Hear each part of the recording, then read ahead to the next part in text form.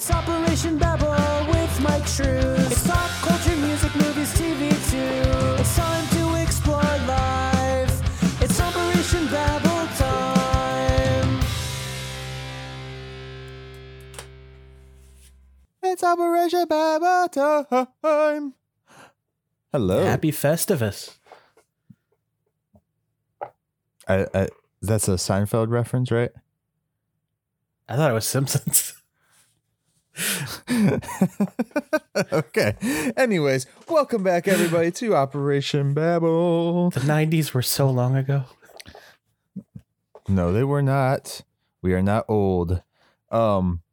Welcome Speak back, for everyone. yourself. This is our Christmas episode.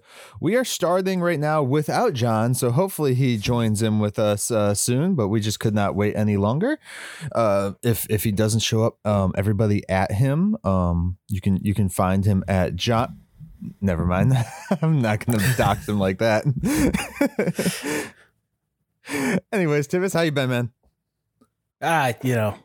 Surviving this holiday season. We put Christmas lights up for the first time on our house, so that's cool. Awesome. I had to climb in the tree to do it. I saw the photo. That looked like a hell of a tree. Yeah, it was a fun tree. And then she was like, "Oh, go out further onto this branch here." I'm like, "The fuck do you want me to get out there? How am I supposed to get out there?" Like, because the branch gets thinner and thinner as it goes. I was like, no way. You got a trampoline to put under me? I have a bad experience with trampolines, says my ankle. Oh, And for those who don't remember, yes, I broke my ankle. Ow. No. what haven't you broke? Just I haven't broke my dick, Tivis. So I got that going. let's hope that continues. Anyways, guys, today, our Christmas episode, we are talking about 3 specific movies. One, Tivis, your pick. 8-bit 8-bit. Christmas? Yeah, 8-bit Christmas. 8-bit Christmas. And that was I've been calling on... it 8-bit for weeks. I forgot that was another word. That's on HBO Max, correct? Yeah. Okay. Yep. And then my pick was Black Friday, which turns out not much of a Christmas movie, but we'll get into that.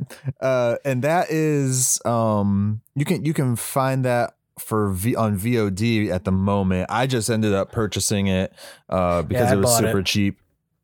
And so you can find that. It's a Bruce Campbell, Devon Sawa, Michael Jai White flick, guys. So I mean, if you love any 3 of those guys, you'll enjoy this film. It's exactly what you think of from a Bruce Campbell film. He did produce it, so. And then the third pick was John's pick. It is Jingle All the Way, the classic Arnold Schwarzenegger film, with rest in peace Phil Hartman. And so That one was on, I watched it on Disney Plus, but it was on a couple other ones as well. Mm-hmm. I'm not sure which one's exact, but if you can't find it's Jingle pretty All the easy to Way, find. yeah, I was gonna say they're probably running it on one channel like nonstop right now too. And I was just telling you before we started recording, the second one is getting popular this year for some reason. I actually meant to watch it for this and I forgot. So. Yeah, I've never seen the second one. I mean, I don't even think I've seen a full trailer for the second one. The second one had Larry the Cable Guy in it, and it was like during his like cable renaissance.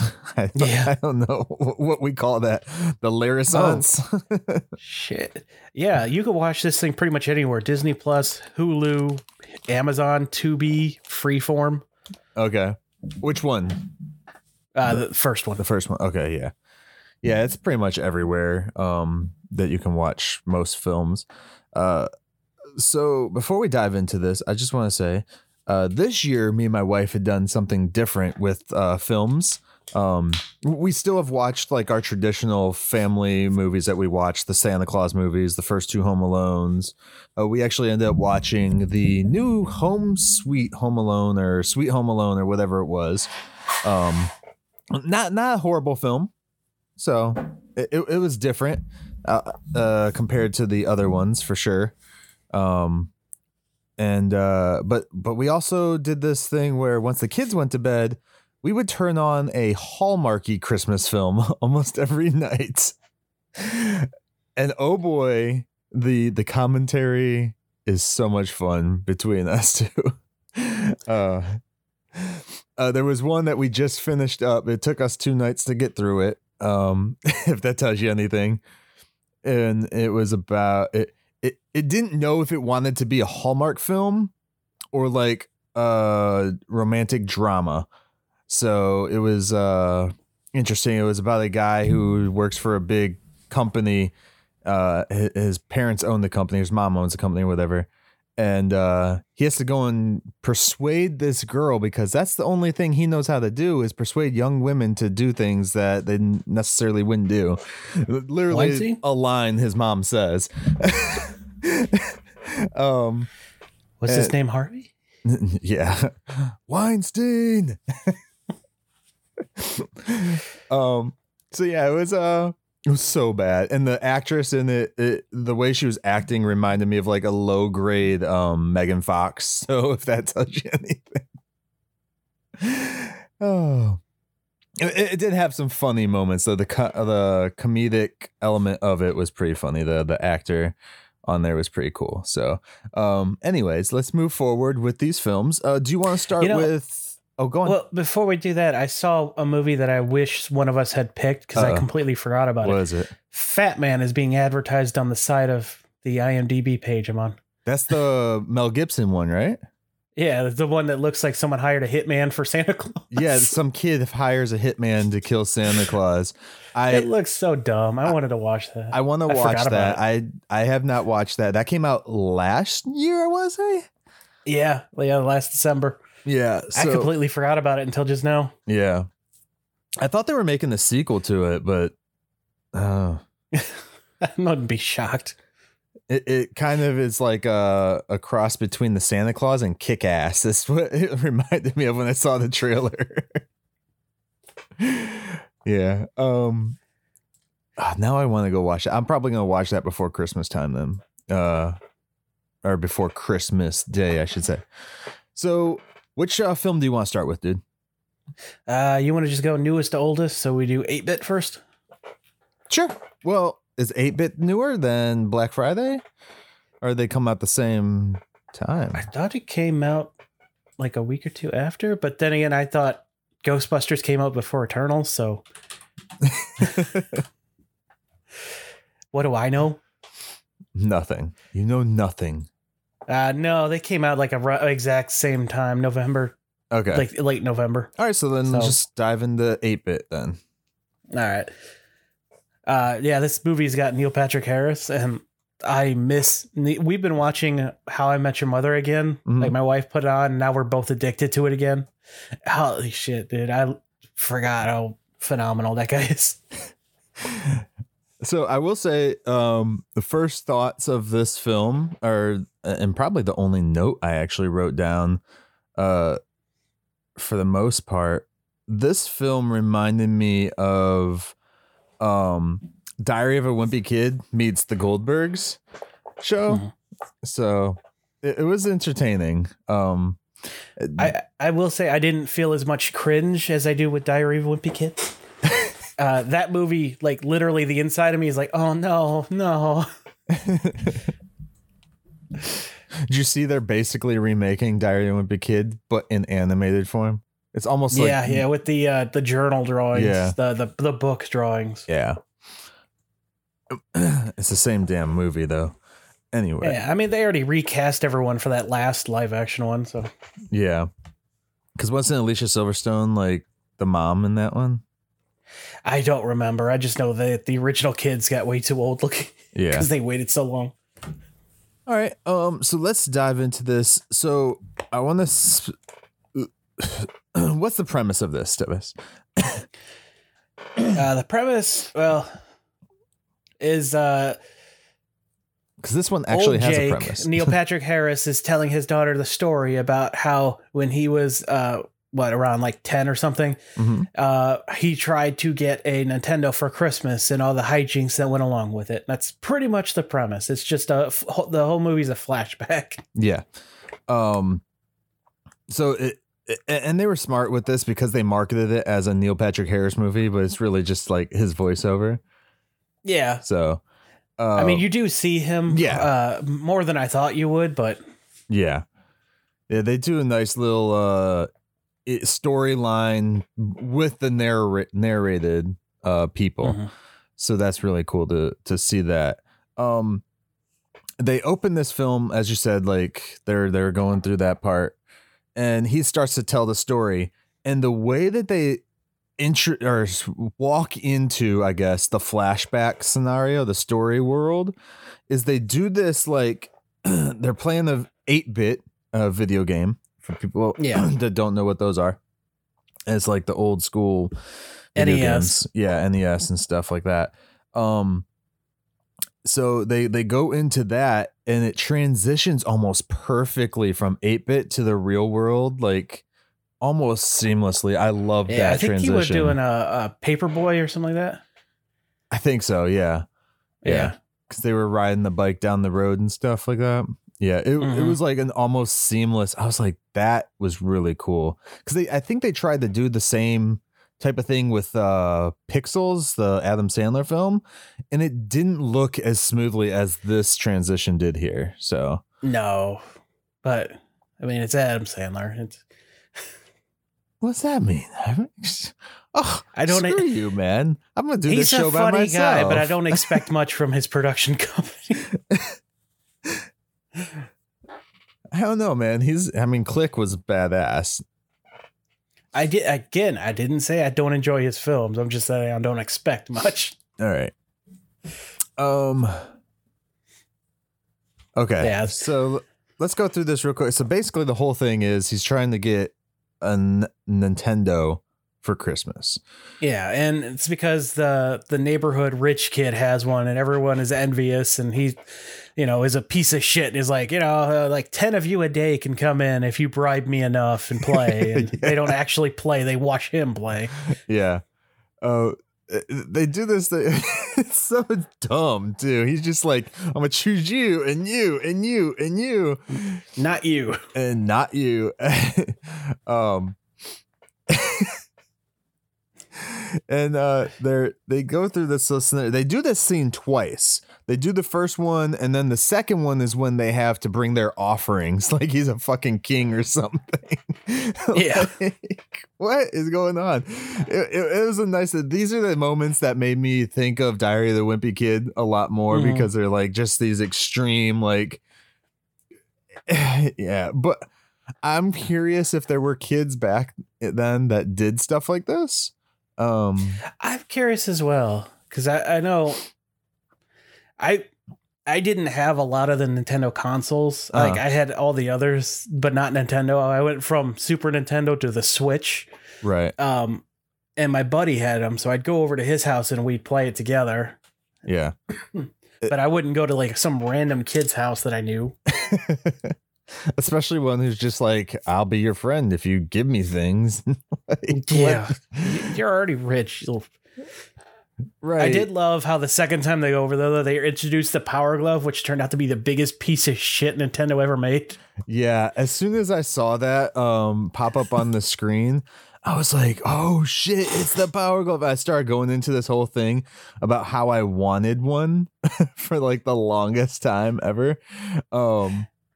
And my wife's like, why? And I told her what it did, but then I was like, before the movie got to it, I was like, but it didn't work. It sucked ass, but it looked cool. That's like the only thing I cared about. And if anyone is curious about this thing, Angry Video Game Nerd has an excellent episode on it. Go watch that. Yeah. And there's also a movie called The Wizard from the 90s. That deals with Nintendo and shit. I used to watch this movie nonstop, bro. Like it was an awesome film. It was about a kid who he was just a fucking wizard at playing video games. He was a genius at it. He didn't do much talking or anything like that, but it was a really good movie. I recommend everyone go and watch it because they do also introduce the Power Glove in that movie as well. And I forget the kid, the main kid from that film, the actor. It was Luke Edwards? No, that was the little boy. Yeah, I don't remember Fred Savage. That's who it was. Fred Savage, yeah. Is in this film as well. So definitely check that one out. Christian Slater was in this film too, and I totally forgot about that. But at the beginning of this movie, 8-Bit, they do say it's sometime in the 80s. Like they don't give an exact date. But the second that they say the Power Glove is there, the Power Glove came out in 1989.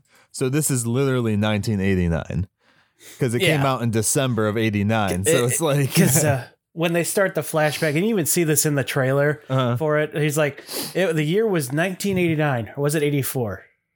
No, it was 89. Maybe it was 84. And she's like, Dad. He's like, it was the late 80s.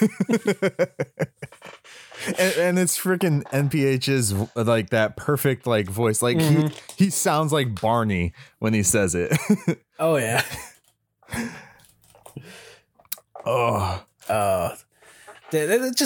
He made this film so much more enjoyable just hearing him throughout it. Yeah. The narration is perfect.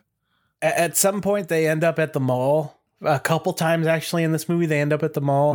He goes with his family to shopping, and then they go on a field trip, and he escapes to go try and buy a Nintendo with some money they got from baseball cards they sold. And well, you forget the first time he was at the mall, he goes freaking crazy and thinks his giant Nintendo's talking to him. It's talking to.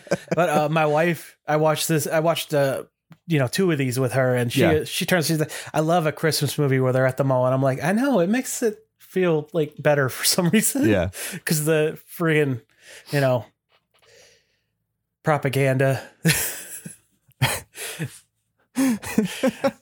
material world we live in. We all need a little bit of mall shopping, Tivis. Yeah. Just a material girl. Well, I mean, not only that, it's like you see these movies, and it has to be a period piece too for this movie to work, because you don't see this type of stuff anymore around Christmas time. At least for me, I mean, I live in Florida. Most of our malls are outside anyway, so we don't get like that traditional mall experience.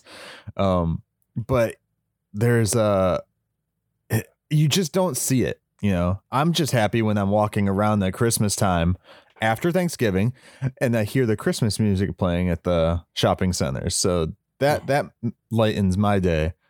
But yeah, you don't see like the whole, there's 500 toy aisles and all that crap. Like Toys R Us went out and then everyone decided, oh, we don't need to carry toys either now. So well, I thought the personalities for the friends when he was a kid made a lot of that. Was like, there's the kid that's just there, no one knows why he's there, he's the pathological liar. I'm like, yeah, there's always one of those. Yep.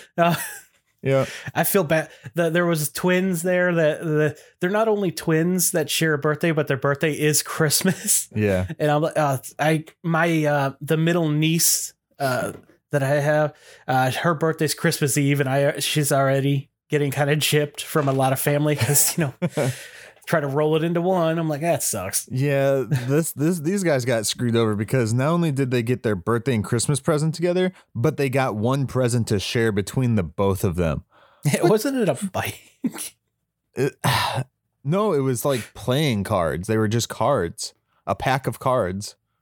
Oh, I was later in the movie when he's calling him up. Did you get a Nintendo? No, we got a bike to share. Yeah. I was just like, because this was a gift, I think it was from like their grandparents or some shit. That was their birthday present that they opened up, which was it baseball cards? I want to say, some baseball. sport card. Okay, and yeah, they yeah, I feel bad for them. Anyways, so we do get to this like awesome like Ocean's 11 type of like plan that they have when they go on their field trip, as Tivis was saying, and they're going to try and they all pooled their money together. Basically, the twins sold off some of their cards. Some other people sold off other cards, or pitched in their money from whatever they could. And the kid who was just there tried to give them coupons. Yeah.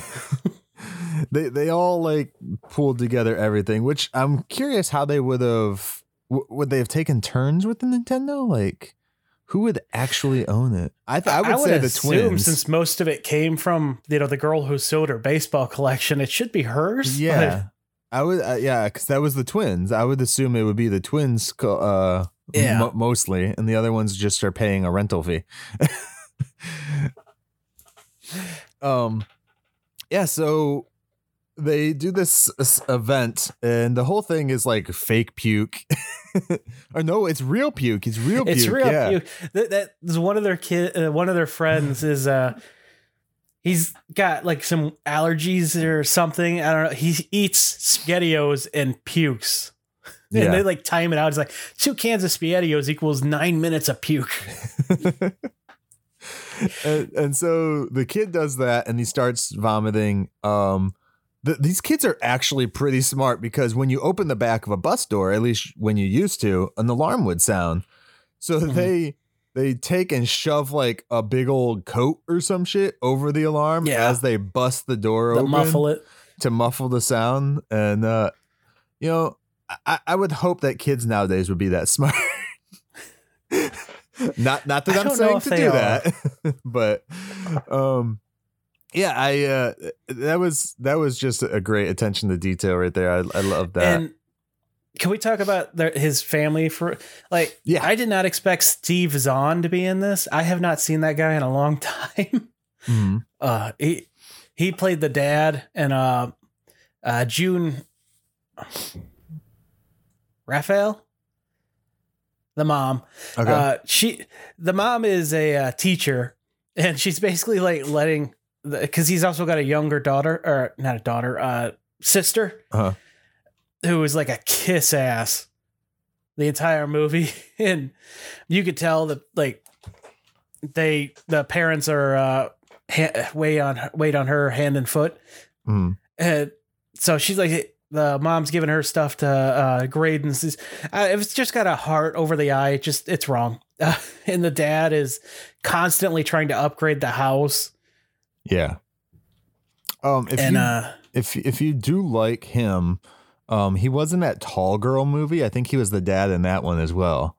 It's on Netflix, but he's been in a bunch. I mean, he continuously is working. He does a lot more like TVs and stuff like that, appearances. But yeah, he's done a bunch of shit. I think he was even like ape in one of the new Planet of the Apes films. He played one of the apes there. Mm-hmm. Which was kind of cool. But yeah, he's been in a bunch of stuff, man. He's fucking everything. A lot of TV shows. The Ridiculous Six and all that stuff too. What's funny is I think he was also the dad on Diary of Wimpy Kid. Was he? I think. Yeah. It looks like it. The Roderick Rules one. Yeah. Okay. Yeah. But the sister, she's at some point there's the giant scare that always happens with new stuff. It's evil and turning our kids bad. Yeah. So the parents start getting, and there's a great bit where the kids are like, hey, if you sell Reese for the Boy Scouts, you could get a Nintendo. And he goes all out trying to figure out how to do it. And eventually his sister's like, hey, I'll tell you how to win if you help me get a Cabbage Patch doll. And it wasn't the Boy Scouts. Can't use that. Can't use those. Can't use that term. No, you can't? No, it was something. It was called something else. It was just some Scouts, but I don't even think it's called Boy Scouts anymore. It's just Scouts of America.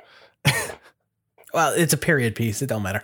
But in the show, it wasn't even Boy Scouts. It was something else. I didn't think it was, but it was supposed to be like all boys, and it's definitely a scouting troop. Yeah, it was like Boy Scouts, but I think they made it something completely different, so they didn't have to worry about that issue.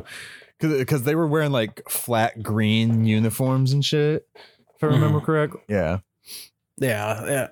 And so, he goes all out selling and stuff, and they get to it. And he's like, you want some encyclopedias. And it flashes back to the night before, because there was an incident with the rich kid. He gets angry with his power glove, kicks the TV, and it falls on his Chihuahua dog. Oh, yeah. And so, the dog's injured, and the parents blame the games instead of the fact that their kid's a spoiled asshole.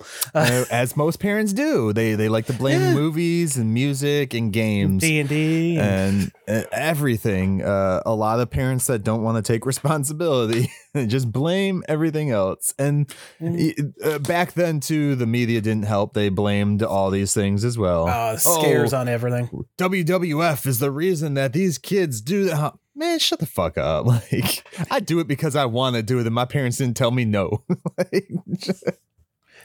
Why did you want to do it, though?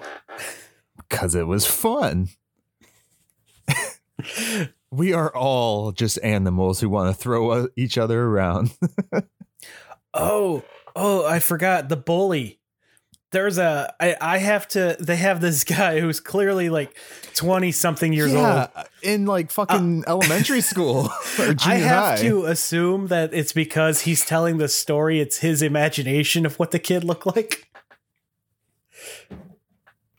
It's the only explanation I have, because there's no way in hell this guy is in elementary school. Even if I don't know how this is everywhere else, but you get like 3 times being held back, and then you're forced to move forward here in Ohio. Yeah.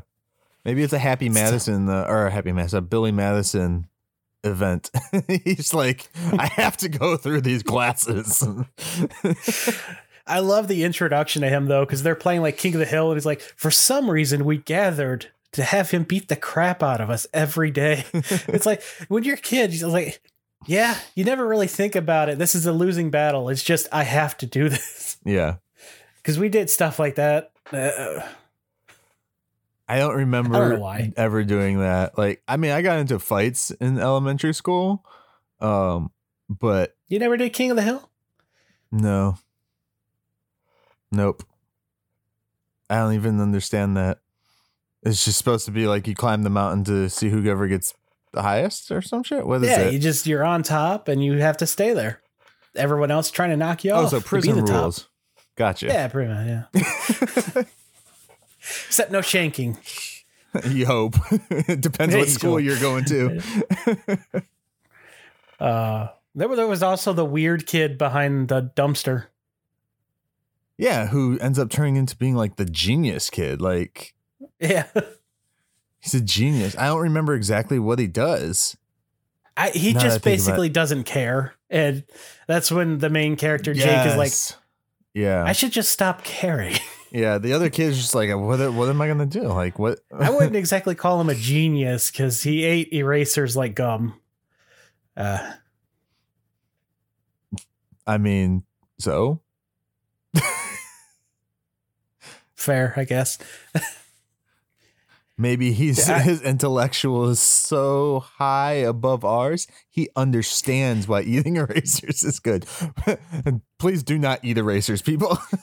That is not me saying go eat erasers. For legal reasons, we cannot condone this. Do you want to get into the ending? Yeah, let's do this one, because out of the 3 films that I watched, this one seemed to be the more... And I know John will hate me for saying it, because I know another pick is one that I really like too, Jingle All the Way. But this one seems to have a better message, I would say. Yeah, all out. I was not expecting this end. No, I was not either. And because they kind of foreshadow it in the beginning. It's like, you gonna be okay this Christmas? And I noticed his wife, and they mention a brother isn't there, so I'm more like, are they splitting up? Well, before we dive into that real quick, hold on. There's some parts that we missed that are. You want to bring up? Okay. So his dad goes to a black market guy to get a Cabbage Patch doll, and buys a Cabbage Patch doll out of the back of a car. Okay. Who was the black market guy? I recognize him. Oh, it was what is his name? David Cross? Is that it? Yeah, David Cross. Okay. Yeah, the dealer is what they have him on there. Yeah, David Cross, Megamind himself, right? Or no, he was Megamind's buddy. I like him too. He's another great comedic actor. Mm. And he basically like gets his daughter the Cabbage Patch doll, but there's also a Nintendo in there, and he's just like, no, we're only getting this because you're your sister. You know your sister. We don't want to deal with that shit. And so later on in the movie, the kid, after the Nintendo that they gets crushed.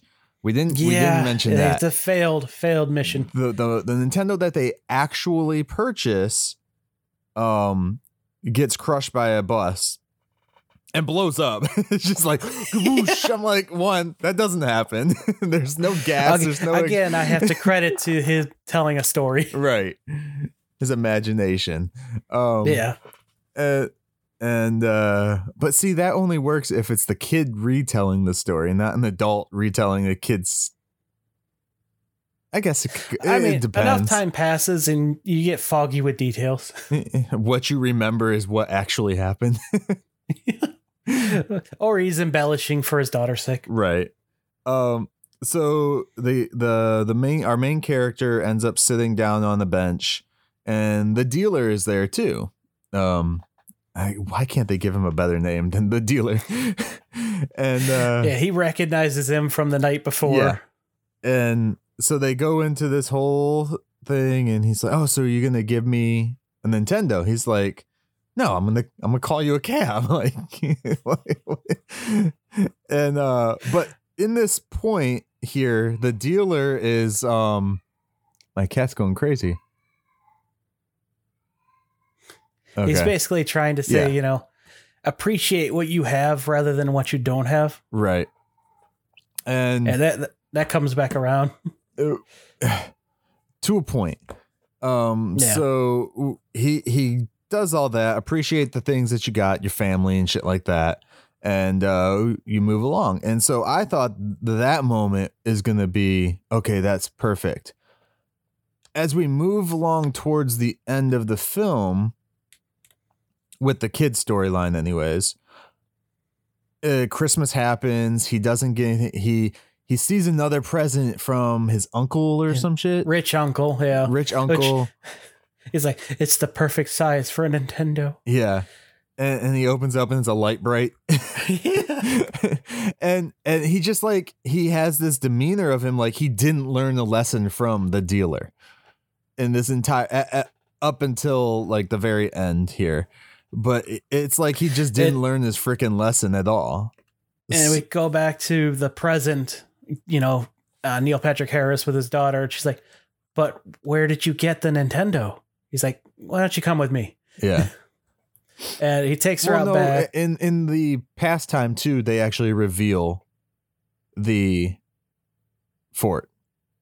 The tree fort. I thought it was in the present first, and then it goes back to the past. No, he reveals it in the past and then walks her out there and shows her. Oh, that's right. Yeah. Because she's like, okay, and this is where the Nintendo was? And he's like, no.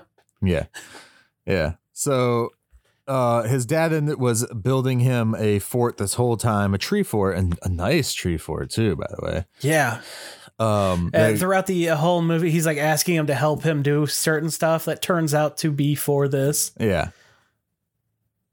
And but again, my only hang up with this whole thing was like he didn't really learn his lesson at the point where he should have learned his lesson. No, I think that's pretty common with kids, though. He kind of forgets the entire thing. Well, yeah, it's common with kids, and I know people that would critique the movie would find it as a detriment, but I actually think it's realistic for a kid, Yeah. I can't tell you. Go on. Let's just go to the ending and then I'll say it. Okay. So yeah. They reveal that then he's out there with his daughter showing her the fort, and she's like, is this where it was? And he's like, no. And she's like, well, where'd you get your Nintendo? never did. Never got it. I had to get a paper route and buy it myself a year later, or that summer or whatever. Yeah. And so they reveal, it's like his mom comes back and calls them all for dinner, and they're talking about, because they see his dad carved a J in it, and then after the treehouse, dad has him call her, the kid's J in it, so if they both initialed their work. Yeah. And then they're having dinner, and they're going around the house to all the different things around the house with the 2 J's that they had made together, and it reveals this is their first Christmas after his dad passed away. Yeah. Which is the whole ending scene here is really, it hits home. It hits hard. Yeah, it did. Holy shit. I fucking teared up like no tomorrow. Yeah. And it really had, for all the goofiness and everything else in the movie, I was not expecting an ending to have a nice jab at the end. Impact, yeah. Yeah, a nice impact. Not only for Christmas time, but for family, for, like the dealer says earlier in the film, be grateful for the things that you have and, enjoy the time with those things that you have. So, yeah.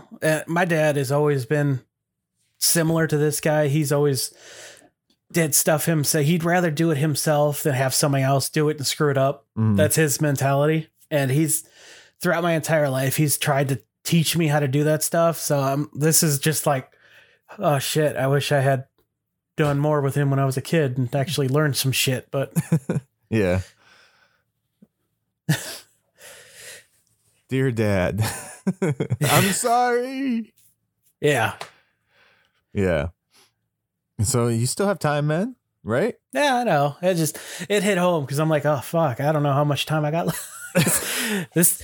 He's a plumbing and pipe fitter, and his job is basically killing him. I don't know if he's gonna make it to retirement. Yeah, that's a rough one, especially the older you get. All right, so final thoughts on this film, bro? Like, I loved it. Mm-hmm. The ending, it's a heartfelt message, but holy shit, did it bum me out? I don't know if I'm going to be able to come back to this one. It's definitely a really good one. I enjoyed it. I enjoyed the comedy. I enjoyed the heartfelt moments. It really knew how to lay it out just right to where you weren't expecting that much of an impactful ending. No, at all. Because there are no real redeeming factors for the father son that we see on screen, besides him being happy about having the fort and stuff. Although he gets the fort and they literally have to leave right after, so it's like, oh shit. So yeah, I really enjoyed this one. I'll probably watch it again. I don't know if it'll be in our yearly rotation thing. But it'll definitely be one that I go back to for sure. And again, people, you can find this film on HBO Max if you have not yet watched it. Hopefully you've already watched it if you're listening to us talking about it, because we spoiled it. Yeah, this is definitely worth one watch for sure. Yeah. Awesome, man. All right, so do we want to move along, or do you got anything else for us on this film? No, we should probably move along since you don't have a whole lot of time. Yeah. Black Friday. Did you know this was actually filmed in an old Babies R Us? I could see that. Yeah. Did not know that. This was directed by Casey Tebow.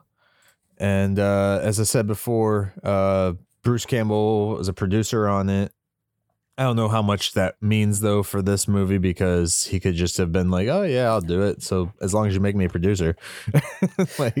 I'm going to attempt this one. It was written by Andy Greskoviak. That sounds like a fun one to say, so I wanted to say it. And it stars... It looks like a fun one to say. Devon Sawa, for people who don't know, like Tivis. Devon Sawa was in Final Destination. He played the live action Casper in the first Casper movie, which a lot of people don't remember. Casper actually shows up as a human in that film for about 2 minutes. Yeah. And he was in Little Giant, shit like that. Idle Hands is one of my favorite ones that he did. And of course, for any Eminem fans out there, he is Stan from the Eminem Stan music video. Also E, apparently. E? It just says Eminem E Stan. Segment Stan. So is that like maybe a movie or a combination of all his stuff? Probably. I'm not sure what that is. Or the E is either. Eminem. I don't know. Let's get into this. Anyways. Yeah, collection of music videos. That was right. And it also stars, of course, Bruce Campbell, and Michael Jai White is the other big name that I noticed before watching the film. And then go on. Yeah, I will say that I forgot Bruce Campbell's comedy. Yeah. Oh, dude, it hits every angle. It makes me want to pick up his new satire political book. Mm-hmm. Yeah, he wrote that during the pandemic too, I believe. So it's probably got a lot of good stuff. No, Bruce Campbell's an awesome one in here. Like we get introduced to Devon Sawa's character as a dad of 2. And his daughters really do not want to be with their mom, it seems. But we don't see them the rest of the film. And we start the film out actually with a meteor, like blasting through. Another convenience store getting ready for Black Friday. Something crashes through the ceiling. Yeah. I was not expecting this because in the promos, it's clear this was a zombie film, but actually it's an alien invasion film. I'm curious because, okay, so the first store that they break through into is called Allmart or some shit like that, or Star Mart or some one of those things.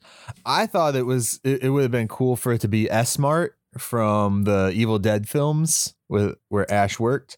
Yeah, that would have been kind of cool tie-in, but I'm little Easter egg. Yeah, I'm curious though if they were planning on doing that and then they digitally went in and changed it because they couldn't get the rights to do it or something.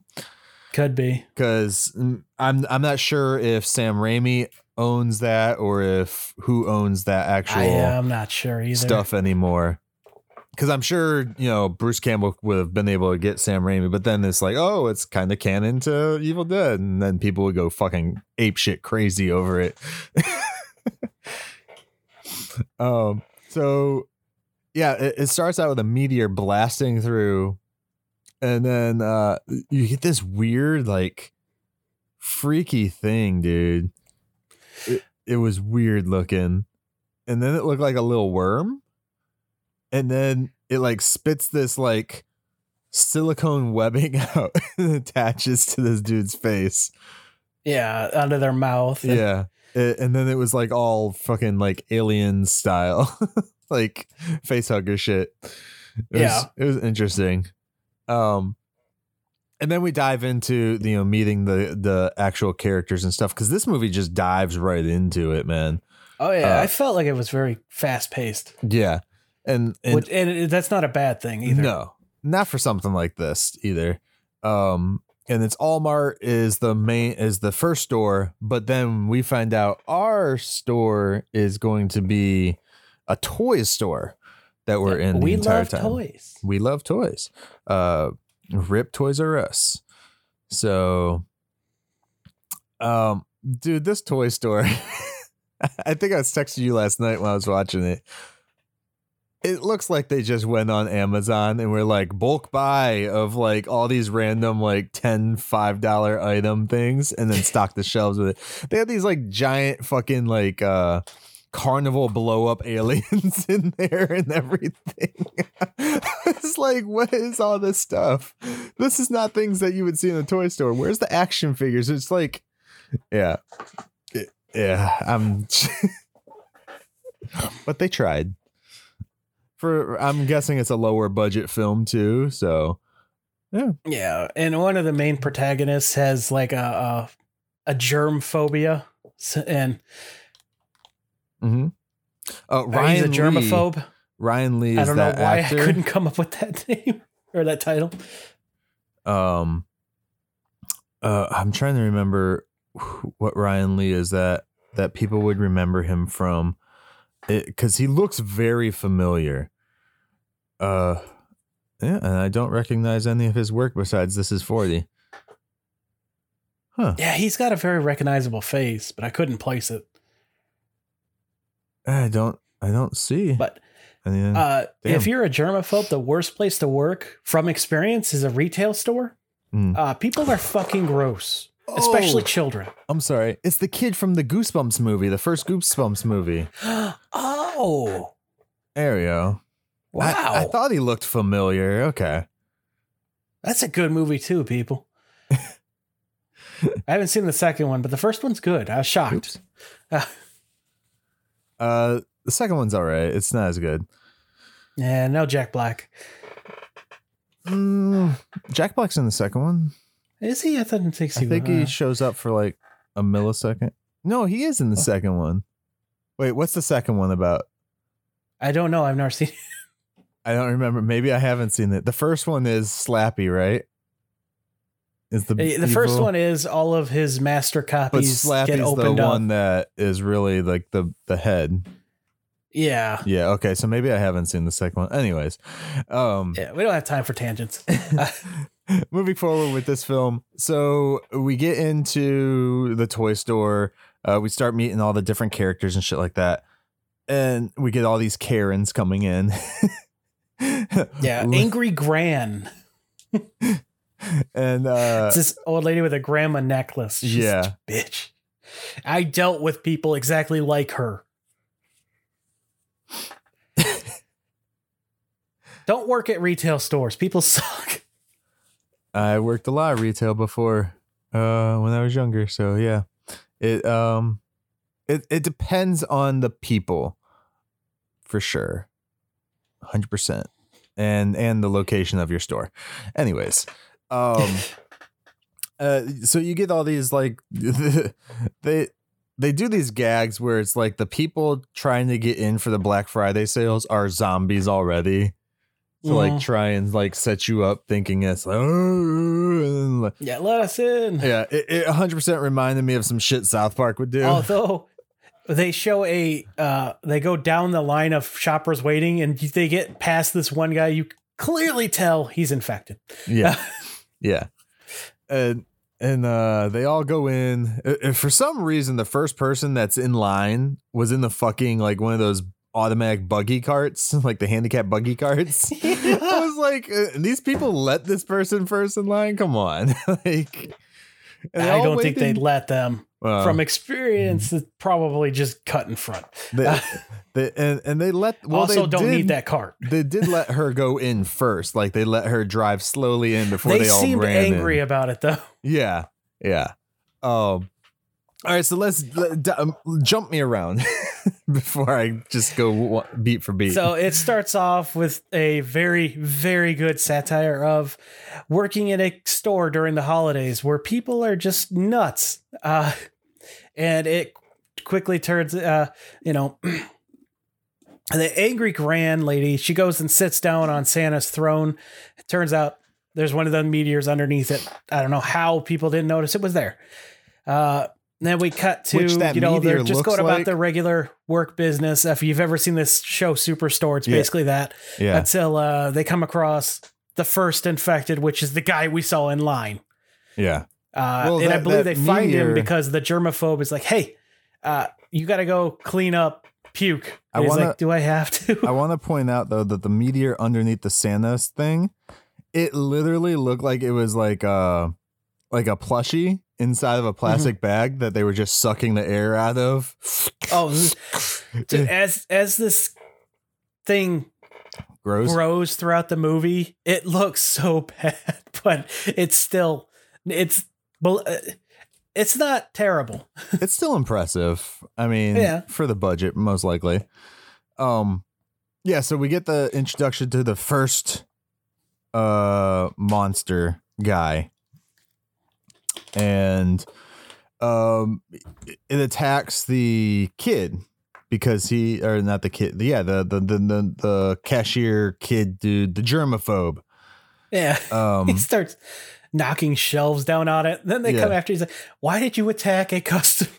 Well, not only does he knock the shelf down on that guy, then he just like acts nonchalantly when he sees the other girl and was like, hey, you got to go. After he was just attacked by the other guy. And then that girl attacks him and he like hits her or hit back of the head with something, right? Yeah, it does something like that. And there's like a meeting in the back. They're reprimanding him for attacking a customer. Meanwhile, another guy who's just called the newbie. He finds not another. Only are they reprimanding him? They're fucking zip tying him and telling him that this is a citizen's arrest. Citizen's arrest. Meanwhile, shit's still going down outside. Their new guy is he finds another infected who attacks him. He beats her with a skateboard, and he goes, I just attacked a customer with a skateboard. And they're like, not another one. But you didn't see them zip tie him to a chair, now did you? No, they're forcing everyone out because of the attack, and we're temporarily closing while we figure out what happened. Yeah, and so in this whole time. Apparently, like before Devon Sawa's character attacks the other lady with the skateboard, I just want to point out that this fucking, not the manager, because the store manager is Bruce Campbell's character, but the floor manager, I'm assuming, is what he's supposed to be. The sassy one, Brian. No, Ryan is the germaphobe. No, Brian is the character's name. Brian. Yeah, Brian. And Stephen Peck, however you pronounce it. Everyone's different. Yeah. He's such an asshole in this film. And it gets better the more it goes too. Such a bad person. This is what a bad person is. And yeah. And as shit goes, I'll just cut to that bit. He's just so as shit's going down and the customer, you know, more infected are coming into the store. Okay. They get into a fight with one in the back, and it's him and Ken, Devon Sawa's character. They fall down into the boxes, struggling with it, and Ken gets bit, and he's, you know, oh god, I'm gonna change. He doesn't even get bit. Oh. He's bit. No, the thing like it hooks onto him real quick, but then they pull away.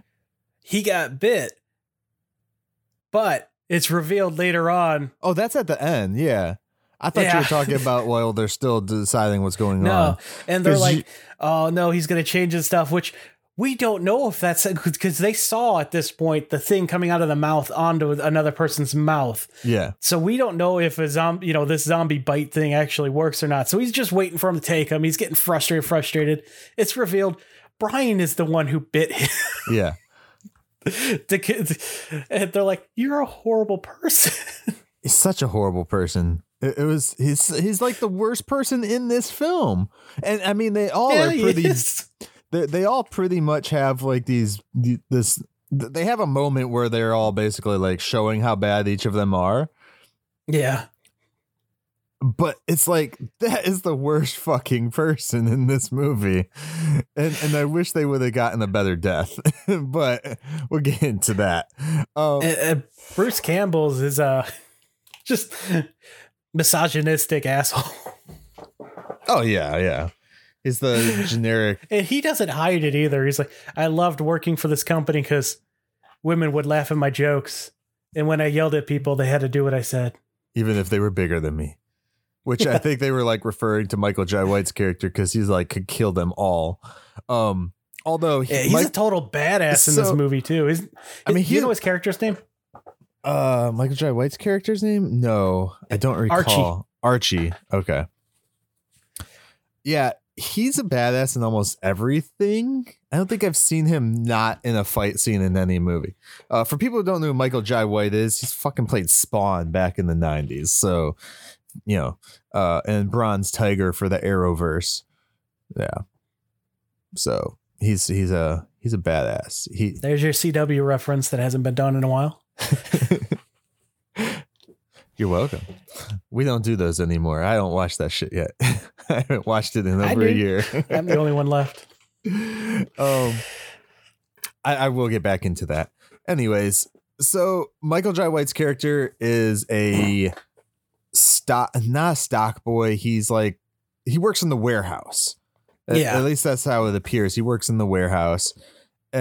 He has a fucking Bowie knife in the center of his chest. What fucking shit is he doing in the warehouse? Like, it's more badass than a box cutter. Very true. Very true. I remember carrying around just like a normal knife like this when I worked in the warehouse and got yelled at because, it wasn't the specific box cutter shit. I was like, but this actually cuts the stuff for the first time. I don't have to worry about. No one's going to know what you're talking about because we don't do video anymore. Oh, yeah. Sorry. I pulled out a normal knife. But yeah, I might put this video up because it's Christmas time. Yeah. Merry Christmas. I will be getting videos back out so everybody knows all the backlogs and stuff that we haven't done, just so you guys are aware. So let's move through here. Michael Jai White's character is basically the badass. He has this badass, like, there's no reason his character should have a nail gun that shoots that thick of a fucking nail. Period. I don't even know why that was even in a toy store. Unless he was building pallets, but even then, those nails were thick for even building pallets. So, he just conveniently had the things he needed, and it worked so well. Yeah, it did. But also, he seemed to come from out of nowhere as well. As soon as shit started really going down, like one of their the new guy who got attacked, he turns on them and he just I think he was there the whole time, but he just comes out of nowhere and just goes after. He wasn't there the whole time because he was out in the on the floor, and I think he had seen something, and then we cut back to the back, and then like the thing is about to attack him, and he just walks up behind him and right in the back of the head. Yeah, and not before he gets the manager. Yeah, that lady. What's her name? Anita. Yeah, she was a tool as well. Like I said, man, none of these people were good people. No, maybe they're all people you will find in a work environment. I think the girl might have been the Marnie. Was that her name? I think. The younger girl, I think she was probably the only one that didn't seem bad besides how she was treating Ken. Yeah. So, but even at that point, I'm like, you understand why she said those things to him, because it does make sense. It's like, you ain't taking me out. You're just, we're fucking around in the work. That's it. Yeah. So I shit, where is it? You want to talk about the Michael Jai White. Oh, okay. Michael Jai White's character. This is when we're about to see the first creature. Because the rest of the time these are like alien zombified things that spit these thick whites. They probably glow in the dark vines out of their mouth and inject you with something, even if it's like for half a second, because the one guy was only on him for like maybe half a second or so. Yeah, it got him. Yeah, so it's got to be like some viral thing that gets you instantly. COVID 2.0. So and Michael Jai White helps out the Ryan or Chris, tells him to go as he has the vine wrapped around his arm. Why not just cut it off? Which he does. He ends up cutting it off. And then he gets attacked by all these other zombie guys and kills them all with the fucking big ass Bowie knife he has strapped to his chest somehow. But then eventually, for some reason, Chris is watching, but Michael Jai White's character, what was his name again? Archie. He gets beaten by this bigger, more mutated zombified alien thing. Well, before that, because his character, like I said, he's just conveniently, he knows how to survive. Yeah. Because they make it to the manager's office and they call another store. They're like, don't let them in. They're building something. Oh, God. And a bunch of crashes and screams. Yeah. And then they try to go for the exit. And he's like, follow me. And as he's going, the other people kind of deviate away from him and get into trouble. And he comes back. He's like, I told you to follow me. Yeah. Because he's like, he knows exactly what to do for some reason. And there's always that one. There's always that one guy. Yeah. Makes you wonder, what the hell has he done in his life? Well, I mean, we don't really get a whole lot of him, unfortunately, to give any backstory of like, oh, was he military or anything like that? Or, yeah, you know, maybe he was Spawn. So, yeah, after his death, though, because he gets killed. And at first they just suck him up. And I was like, okay, well, maybe he's going up there and he kills the thing on his way up with the knife or some shit. And we just don't see it off on screen. And then later he'll show back up out of nowhere for some reason. Mm-hmm. Nope. They drop his entrails like all over the fucking ground. Like guts, everything. And I was like, damn, that sucks. But it also is counterintuitive to them because that would have been a good host for zombie or zombie alien because of how big he is and shit like that. So maybe he just was like, yeah, I'm not putting that makeup on. So could be. Yeah, that's these infected people. As you said, they start off looking like just normal zombies, and then they kind of change over time. And oh god, towards the end of the movie, that was Angry Gran, her final change. They start to look like birds almost, like they get these beaks and shit. Yeah. So I'm not sure what they were supposed to be. Is that like the bird flu joke?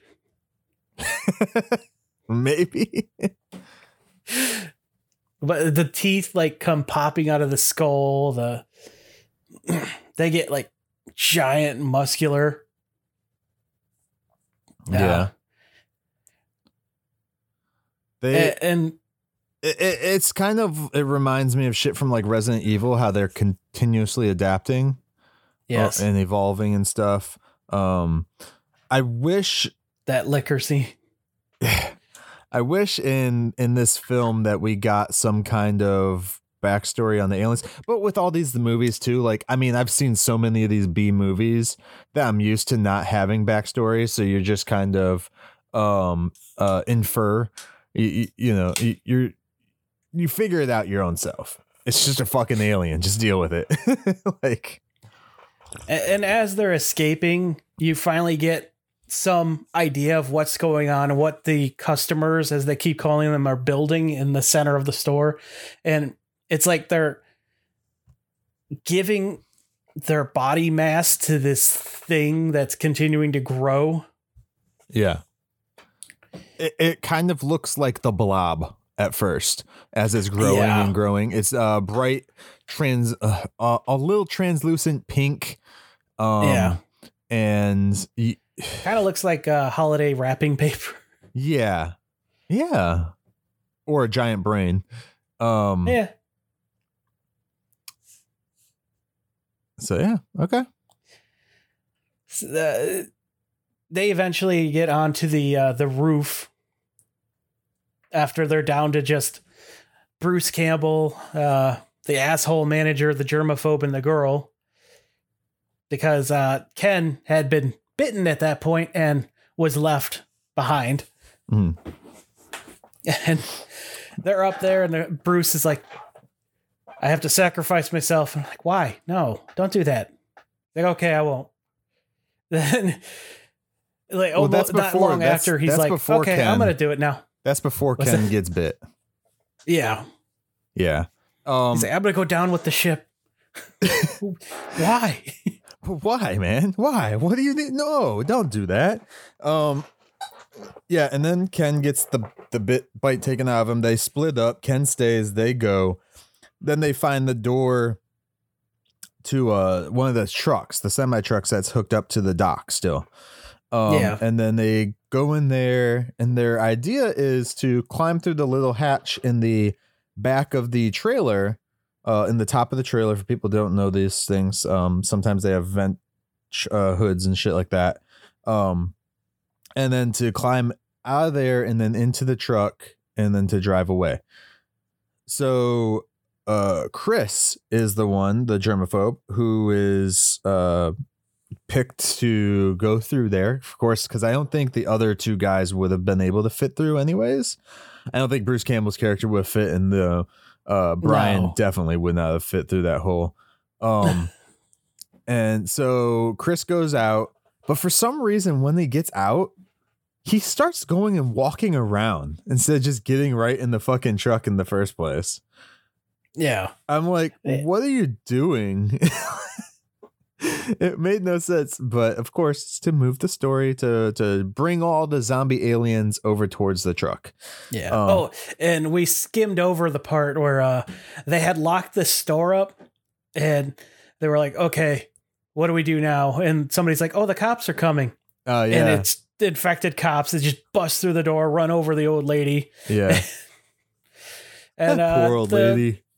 They get back into the store. So they're like, somebody wants to go to the police station, and they're like, we can't do that. You saw them already.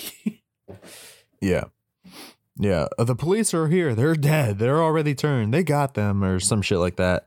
Apparently, though, this is happening like everywhere, because in this time frame, Ken finds his cell phone and sees the text messages from his ex-wife saying that his daughters are cool, they're safe, everyone's safe, they're going to this like safe haven place or some shit.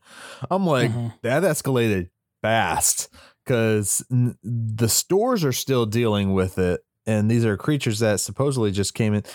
Well, we know at this point there's at least 3 locations. We had the big people in the beginning, the other We Love Toys location. Yeah. And then them. So do these alien things only go to big box stores then? My theory is populated locations.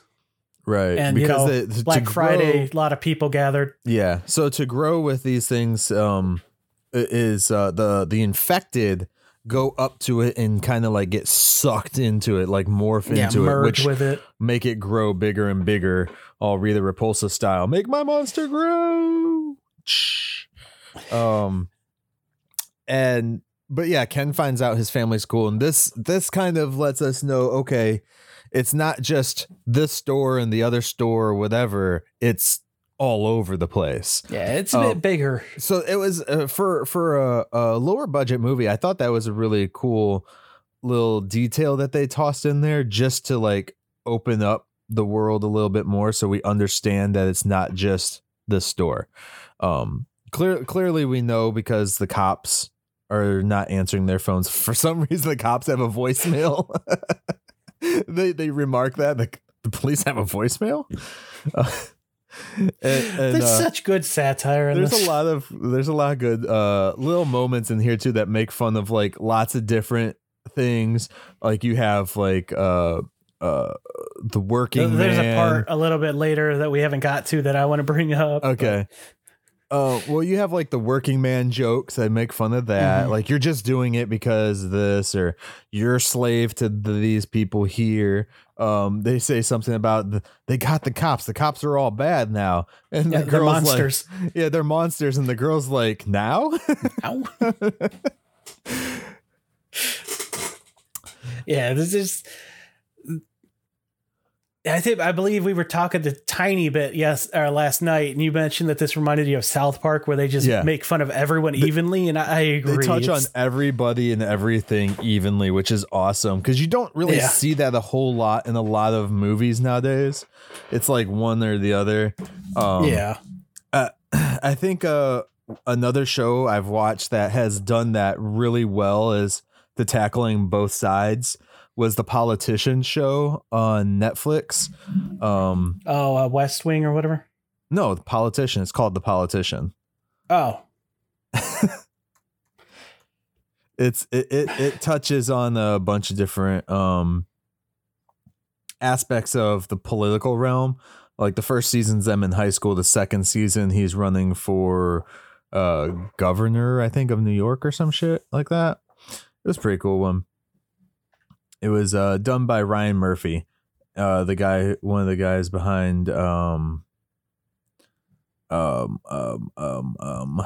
American Horror Story and the Scream Queens and shit like that.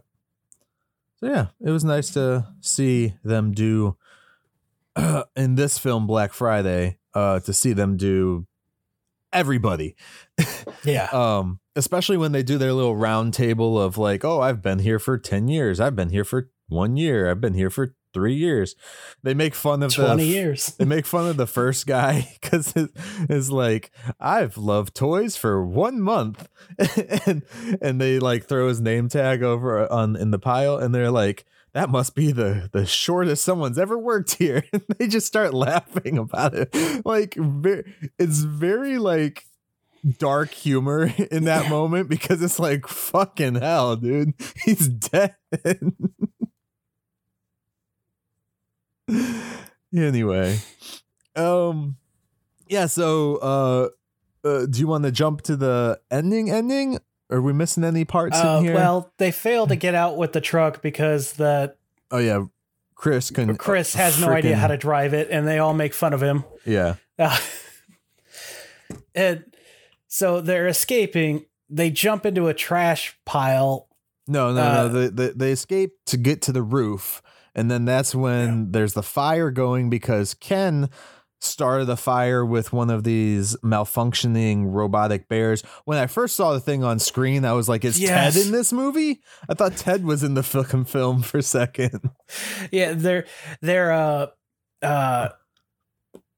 fuck, what's the word? The malfunctioning toys and defective toys. They say random shit that's kind of like audience commentary, like some things you were thinking, these things just come out of the bear. Yeah. It's weird. It was really weird. They because I guess the bears are like self-aware. Defective. That's the word I was looking for. Yeah, defective. And he ends up killing the first, or the newbie employee wasn't dead, so he finally ends up killing that guy, or somehow. Oh no, he doesn't even kill him. Oh yeah, he kills that one. Starts the fire, and then the old angry granny character now is a monster and is dragging him to the blob. Why she didn't change him first is beyond me. But maybe it was just time for her to join the mess of maybe after they evolve so much they can't infect anymore. That could be. That's what I was thinking too, because it seemed like it was more of a killer than Yeah. There was a point where these creatures, like after a certain point in the time, they were just like not infecting anymore. They were just killing. They were literally gathering ripping people material apart. Yeah. And growing their other monster and stuff. Which all these creatures are committing suicide as they join this other creature. Mm-hmm. Unless they're supposed to be extensions of the original alien. Maybe a hive mind. Yeah. Spiders Man. People don't know who that is. Go look it up. Spiders Man. You'll love that story. So the three of them are on the roof. They jump into the trash pile, which the germaphobe's like, I don't know. And as they're escaping finally, they hear a gigantic boom as something is crashing through the ceiling of the store. And we finally reveal what this thing has been building into. Yeah. And it's giant, like a giant kaiju alien monster thing. It looks really cool. It has two faces, though. One is like a human face, and the other is your alien face that we've been seeing, which is kind of like a bird face with a beak and everything. So we see this stuff outside, and this is after Brian has revealed that he's the one that bit Ken, because we get this great trope that makes no sense, but I'm so glad they made fun of it because he's such a piece of shit. Yeah. He's like, maybe I can reason with it. Yeah. And they both look at him like, why? No. Like, what the fuck is wrong with you? And he goes up and he tries talking to it. Yeah. It's like, I understand. The customer is always, and then flick. The fucking creature just not even a flick. Him. It's just smack. Yeah. And he goes flying across wherever, I was like, damn.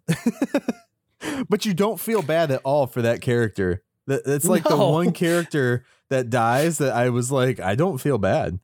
Because the other ones that died, well, besides the one chick, she kind of deserved it. She was being a bitch. Yeah. The old lady felt bad for her. You felt bad for the old lady, but it was funny because she just gets hit by the car and whoop. But you don't ever see her again. She doesn't show up as an alien or anything. So maybe they can't change dead bodies. Bruce Campbell just jumps into the hole of all the creatures. Which I don't understand why, because it doesn't serve a purpose besides suicide. Doesn't. I mean, and it wasn't even like an epic, like, I'm, here. No, it was just like, okay, I'm going to do this. Yeah.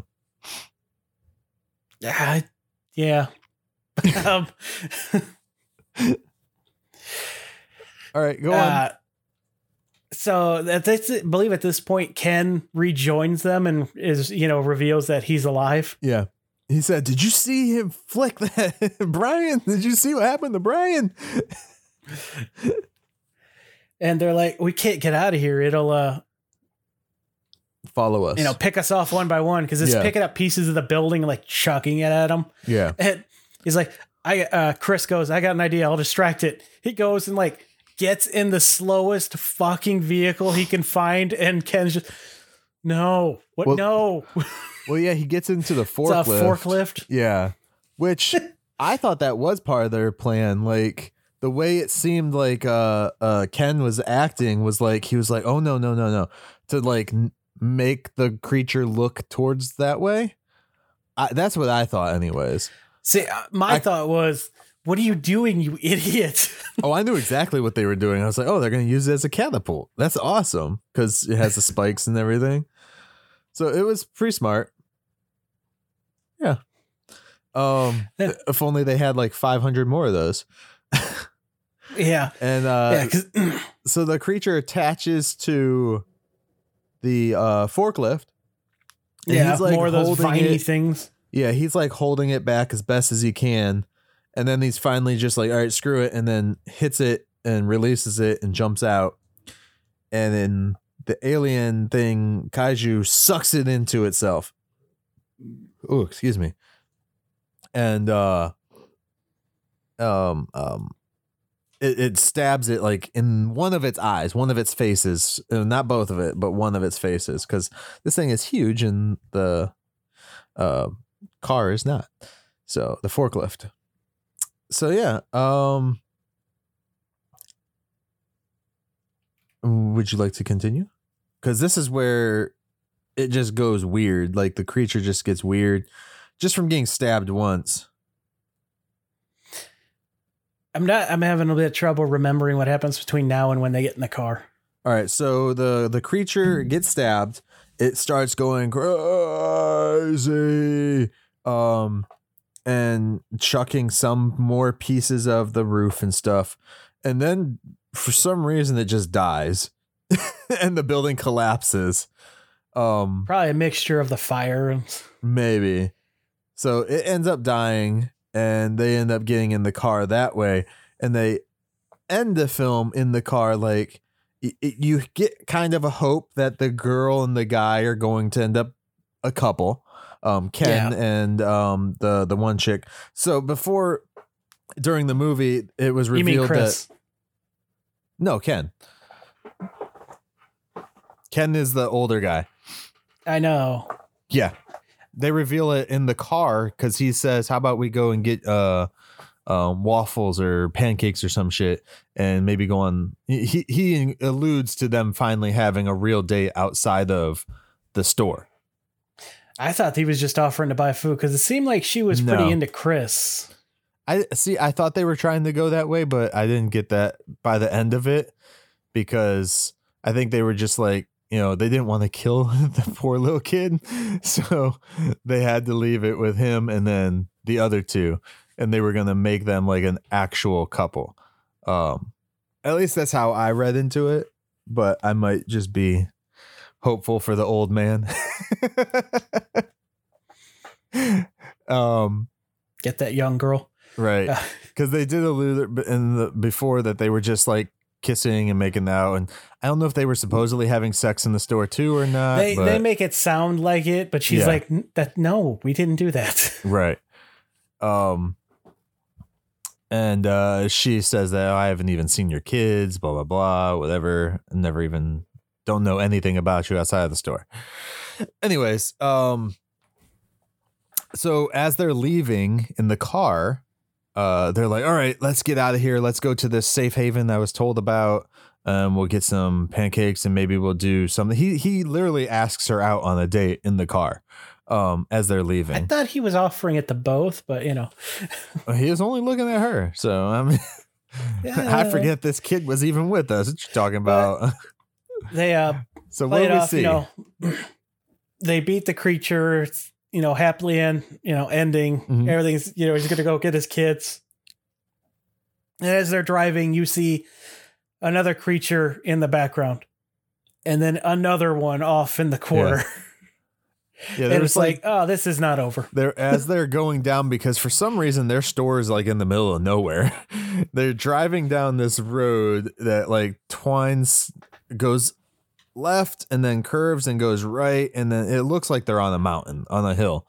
So it goes down like that, but you see 3 other monsters by the end of this before it goes to credits, and then it cuts the credits from right there.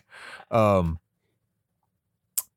yeah, a possible sequel. I don't think there ever will be, but I would absolutely love more because I actually had a lot of fun with this film. Yeah. As we stated at the beginning of this podcast, this is not necessarily a Christmas movie. No. This is very deeply rooted in with Thanksgiving. It takes place on Thanksgiving Day. Yeah. Thanksgiving night / Black Friday morning. So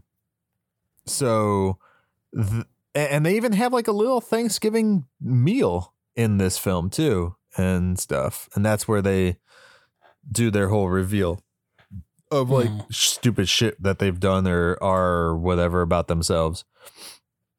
So yeah, I enjoyed this film. I mean, I watch a lot of B-movie stuff and I like this type of shit. It's one of those movies you don't really have to think a whole lot about because is literally what it is. So yeah.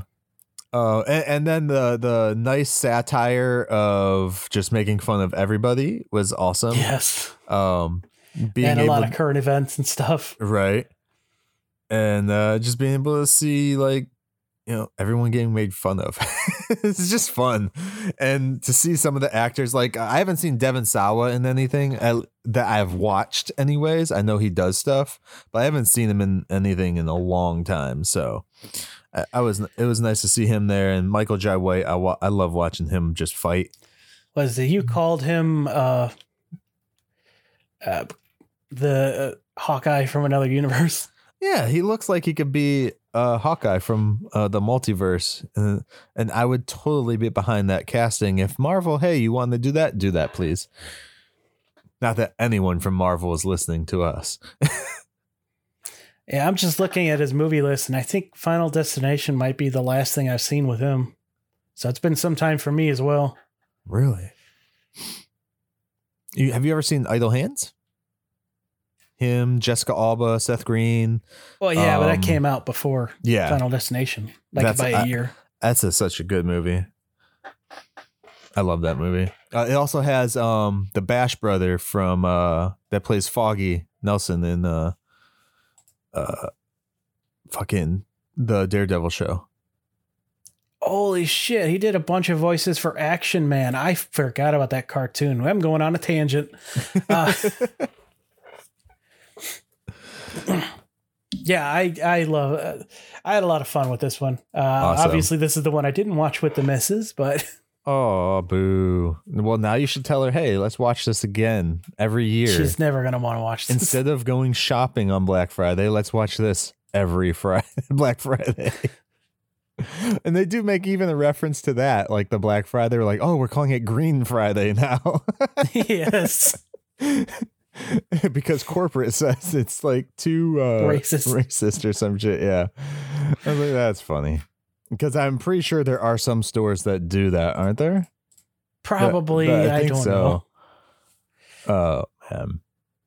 All right. So do you want to move on to Jingle All the Way? Yeah, since John still hasn't joined us. Yeah, weird. Usually he would want to be here for this type of shit. So awesome. All right, so Jingle All the Way from 1996 with Arnold Schwarzenegger. Not the most... And Sinbad. And Phil Hartman. Oh, and The Big Show shows up in this film. So no, Paul White, he was not The Big Show yet. Was he the Giant still in WCW at this time? Yeah. Yeah. Or that may have come later. I'm not sure. I know a lot of people, when he was released by WWE and came back as Paul White, they're like, we haven't seen him in almost 20 years. Let's see. Big Show was... I don't know why I'm going down this road. Okay, anyways. Let's go. The Giant. Yeah, he was the Giant in 96. Okay. Still. Okay. So let's move forward with this film. Jingle All the Way. If you haven't seen this, I'm so sorry. What is wrong with you? It is a film about a father who vows to get his son the Turbo Man action figure for Christmas. However, not a great father. Yeah. However, he waited last minute and every store is sold out of them. And he ends up traveling all over the fucking place to find one. He has one hell of a day. Yes, this is this true. movie pretty much takes place over one entire day. Yeah. It's all on Christmas Eve. There's some bits before, but yeah, there's like at the very beginning, it's a little bit before. Like a day or so, the day before Christmas Eve, because he finds out at nighttime that he forgot to get the gift. So he goes out in the morning and tries to get it. So, yeah. Another film that it just, I missed toy stores and toys being like this everywhere, man. If people can't see in my background, if you've ever watched any of our videos, I have toys everywhere. So, yeah, let's. He does. And speaking of toys, beware of evildoers. A Turbo Man doll, and this is the original. Wasn't the catchphrase? This is the original Turbo Man doll. Good work, Booster. You can always count on me. Good work, right, close Booster. enough. Good work, Booster. Come on. Beware of evildoers. It won't do it. Good work, Booster. You can always count on me. Don't you love Good the work, randomizer? Booster. Good work, Booster. It's one more. It's turbo time. There we There go. we We got go. to it. Holy crap. You're torturing us with that thing. Oh, I love how it's randomized and not just in a set order. Right. Love that. My Babu Frick is in the set order, so I know how many times I have to push it to get the hey. Yeah. You think they realized, we like to know what it's going to say next? Right. So yeah, I'd really hate to be talking about this film without John, but he's not here, and I'm not sure why. So let's dive into this, man. All right. This is a staple in our, well, at least for me. I know my wife mentioned that she hasn't seen it in a while, and that's crazy to me because I love this. Was before I got into the classics, like It's a Wonderful Life and Miracle on 34th Street. This was my number one Christmas film for a very long time. Yeah. I just really, I always liked Arnold. Sinbad is hilarious as hell, and his character takes on a whole new context in today's world. Oh yeah. It just gets better with age, I think.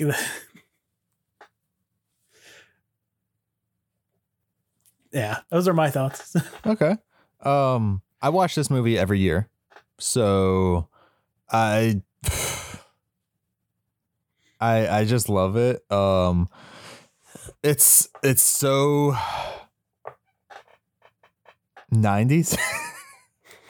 I love Sinbad. I've watched almost all of Sinbad's old 90s stuff. Anyways, I love Arnie, so I watch anything these two are in, especially when they're in the same shit together. Yeah. So as far as the film itself goes, dude, I have a Turbo Man doll. Come on. I didn't know Sinbad had a character in Steven Universe. Does he? Yeah. Mr. Smiley. Okay. For those who don't know who Sinbad is, just Google, or don't even Google, go to imdb.com and type in Sinbad, Sinbad, because he's the best thing you'll ever find from the 90s. And just watch all his stuff. First Kid is awesome, by the way. So, yeah. He's an actor, writer, producer, comedian. I don't know what more you need to know. He's very talented. Yeah. And underrated. Very underrated. So let's move forward. Shall we? So we already basically described the whole premise of this film. Arnie runs out to the first store he can on Christmas Eve, and for some reason they're doing a giant sale on Christmas Eve. I've never seen this. I don't even remember them doing this stuff in the 90s. Although I didn't go out shopping in the 90s. I didn't really, and we didn't go to big stores. They live in Chicago, correct? Is that where this movie takes place? One of the big cities. I know that. I'm not sure. Okay. Jeez, I can't breathe. So he goes there. He finds out there are no Turbo Man dolls, but there are plenty of boosters. Uh-oh. IMDb, why is there a trivia saying you can buy official Turbo Man action figures on eBay? No shit. That is not a trivia. You can also buy them on at the store right now. Walmart sells them, but they are refabs. They are not the originals, people. Why have all but 10 people found this fact interesting? Because people don't, I don't know. Probably because when the first Turbo Man dolls came out for the movie, the one I have here, nobody knew that they were out. Oh, I have one. Well, I had one, I should say. I do not know where it went over the years. Yeah. They also released a booster, didn't they? Look, I've been trying to find the booster. I cannot find one. That one is rare. It's very rare. I think the only boosters that they had were the ones that were screen used, like that they put on the shelves and then they resold those off. Those are the only ones I've been able to find. So like nowadays they would just CG a bunch of them on the shelf, but back then they would just make these really cheap out of like I don't even know what it would have been. It would have been like a carbon plastic, like the whatever they use to do the car parts, where they vacuum printed ones, if that would make sense to anybody. They were hollow basically. So I didn't know this was Chris Parnell's first movie appearance. It's just funny. We've been Raising Hope. We've been watching some of those holiday ones, and he's the store manager in that, bringing it back around to retail. This is all retail. It's all Christmas. Tim Allen was almost Howard. There's a lot of interesting trivia on this fucking movie. I'm gonna have to sit down and read this. Oh my God, it's continuing. I don't think Tim Allen would have been. I don't think that movie. Look, I love Tim Allen too, but as Howard in this, I think that the him being big and bulky work, especially once he gets put into that Turbo Man suit. Yeah. I couldn't see Tim Allen in that Turbo Man suit. It wouldn't look right.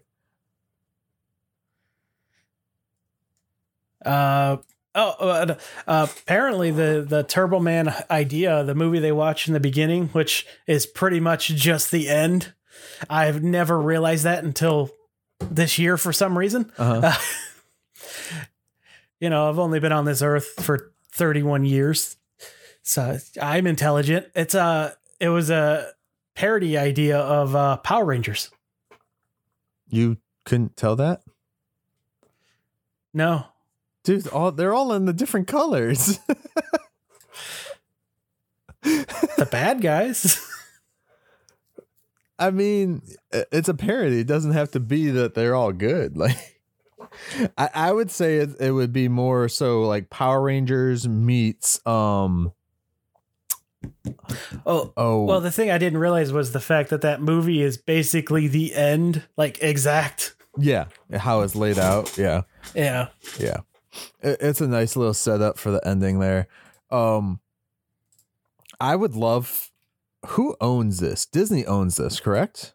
Yep. It was a 20th century film, so they own it. Fucking do a Turbo Man show, like a legit. I'm sure they probably will. I was saying the same thing to my wife. I'm like, this is an idea that they could do, like a cartoon. Yeah. I mean, because they're doing that whole, like, this is Lightyear in reality. So, or what the toy's based on, I should say. So still why makes not? No sense to me, but it does not make sense. Your suit wouldn't look like that, but okay. And yeah, it's not the same world Andy lives in, but okay. I'll still watch it. But I would love for them to do a Turbo Man series.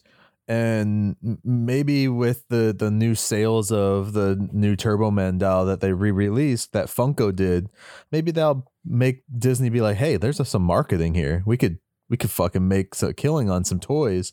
Because if you do a booster toy, I'll fucking buy it. Yeah. I need booster to go with my Turbo Man. Plus the way that they do toys nowadays and shit. Like, could you imagine a McFarlane, who did the Spawn toys and shit like that? He does some of the DC Multiverse toys now that they're doing. Could you imagine McFarlane Turbo Man and booster set? Like, that would be awesome. And the bad guy.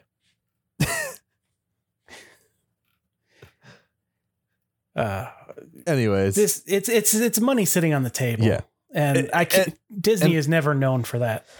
So. Right. And it would be a good way too for them to have like their own Power Rangers show almost. Which they had Power Rangers and only did like 2 shows out of 6, so I don't know if that's the best idea. Yeah, that's true. Yeah, so let me at Disney later and be like, hey, make a Turbo Man show. It doesn't even have to be Christmas themed. That's the best part about it. For those, another Disney connection, those who didn't realize, Jamie the kid is Jake Lloyd. Jake Lloyd. My brain malfunctioned. Mr. Anakin? Yeah, young Anakin, the one that everyone hates and went to jail. That's sad. It's because his dad didn't get him a Turbo Man doll when he was a kid, damn it. Yeah. See what happens, parents, when you don't get your kids what they want.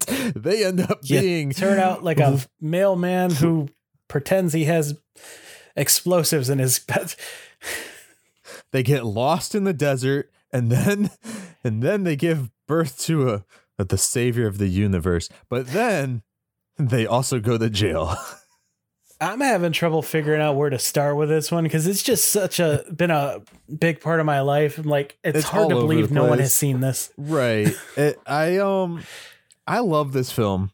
Everything. Oh, so they do a bunch of gags with Arnie and Sinbad where they're buddies at first, and then they're like worst enemies. Fucking Sinbad does this gag with the post office shit. It's like, I got a bomb. Well, that's at the radio station. He does it twice. At the radio station. Well, no, he does it once, and he's like, oh no, it is just at the radio station, ain't it? He does it twice at the radio station. Once to run away with the gift certificate, and the other time was to get away from the cops. Yeah. And then the cops are like, oh, it's just a harmless little goof. Yeah. And then you get this awesome scene of Sinbad just like shaking his head. They're like, there's some sick people, was a man. Bomb? Sick people. It's a sick world. Like, you were carrying that around all day. Are you not like concerned? Yeah, it's just awesome, man. Like the just the comment, like, what does he go to jail for at the end? Does he go to jail for trying to torture this kid, or does he go to jail for that fucking bomb? Probably a mix of that. Attacking the real Dementor to steal his costume. Right. Assault, bombs, discarding of mail. Like, that's a federal crime right there. Yeah, he throws it out of his bag to run faster to the radio station. Like, he does all these like criminal acts. It's like, okay, so what's he going to jail for? And then Jamie gives him this badass chrome gold Turbo Man. Mm-hmm. I'm like, this dude's going to jail. The special edition. Yeah. He's like, my kid's gonna be real happy when he opens this up tomorrow. Your kid ain't getting that tomorrow. Man, that's sad to think about. Yeah. Wouldn't it be awesome if they did like a sequel to this one? Not the one that we got with Larry the Cable Guy, but a sequel to this one while these two are still alive. Yeah, I actually would love that now that Arnie is back in acting film hell. Because it'd be kind of cool to see, like, I don't know what they would do though. I wouldn't want them to take away from this movie, this movie here, but I would like to see like the story continue between those characters. Maybe they became best friends afterwards. Maybe they could do like what they've been doing for a lot of other, like E.T. and Home Alone. They'll just do a commercial that sums up what they've been doing since. Speaking of, did you see that? What was it? What's it? Sex in the City? They did the Peloton scene where the main character, the dude, died, and spoilers for anyone who watches that show. Yeah, spoilers. I don't know the guy's name though, so it's not a big deal, I guess. But it's all over the fucking news. So. It's all over the news. So, but Peloton stock dropped after that episode a lot.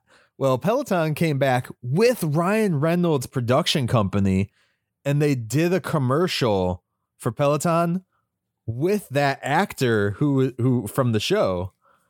And the so in the show they're on the Peloton, and the actual like coach on the Peloton is an actual Peloton coach. So the commercial stars the actor who died in the show and the actual coach from the Peloton. And then you get Ryan Reynolds voiceover, and at the end says he's not dead. It's like, because it's perfect, because like, you know, I think they went to Ryan Reynolds too for it because they knocked that shit out super fast, because I think his production company did like all the Deadpool stuff, all those little promos and shit they did for the first Deadpool movie. I wouldn't be shocked. But yeah, because they got him to, or they got his production company to knock it out, and Ryan Reynolds did the voiceover at the end and stuff like that. It was really, really smart on Peloton's side. But yeah, and it was really cool to see them just do that. So I'm going to keep talking as Tivis walks away and dive into Jingle All the Way again. Sorry, getting a little off track today. We are trying to be really busy. I apologize also too for everybody that had to wait a month. I think it's been about a month now since we did our Thanksgiving episode. So we're going to try and get back into a routine where we do at least 2 a month moving forward again. We've just been really busy, and then the holidays and stuff like that. We've been busy? I've been busy. These two don't do anything. He is the producer, editor, and, you know, main host, so we can't really do a whole lot without him. So once some things die down, we'll probably get going again on these. I'm not sure if we'll go for a month again for a while, but we'll try and at least get 2 a month out moving forward, starting next year, which will start season 3 of our show of Operation Babel. I think we're going to start season 3. So this is the last episode of season 2 of Operation Babel. Our seasons go as long as I decide they go. So because the first season went for a long time. It's like Death Battle. Yes. So anyways, dive back into this film, and then we'll continue our other shit later at the end.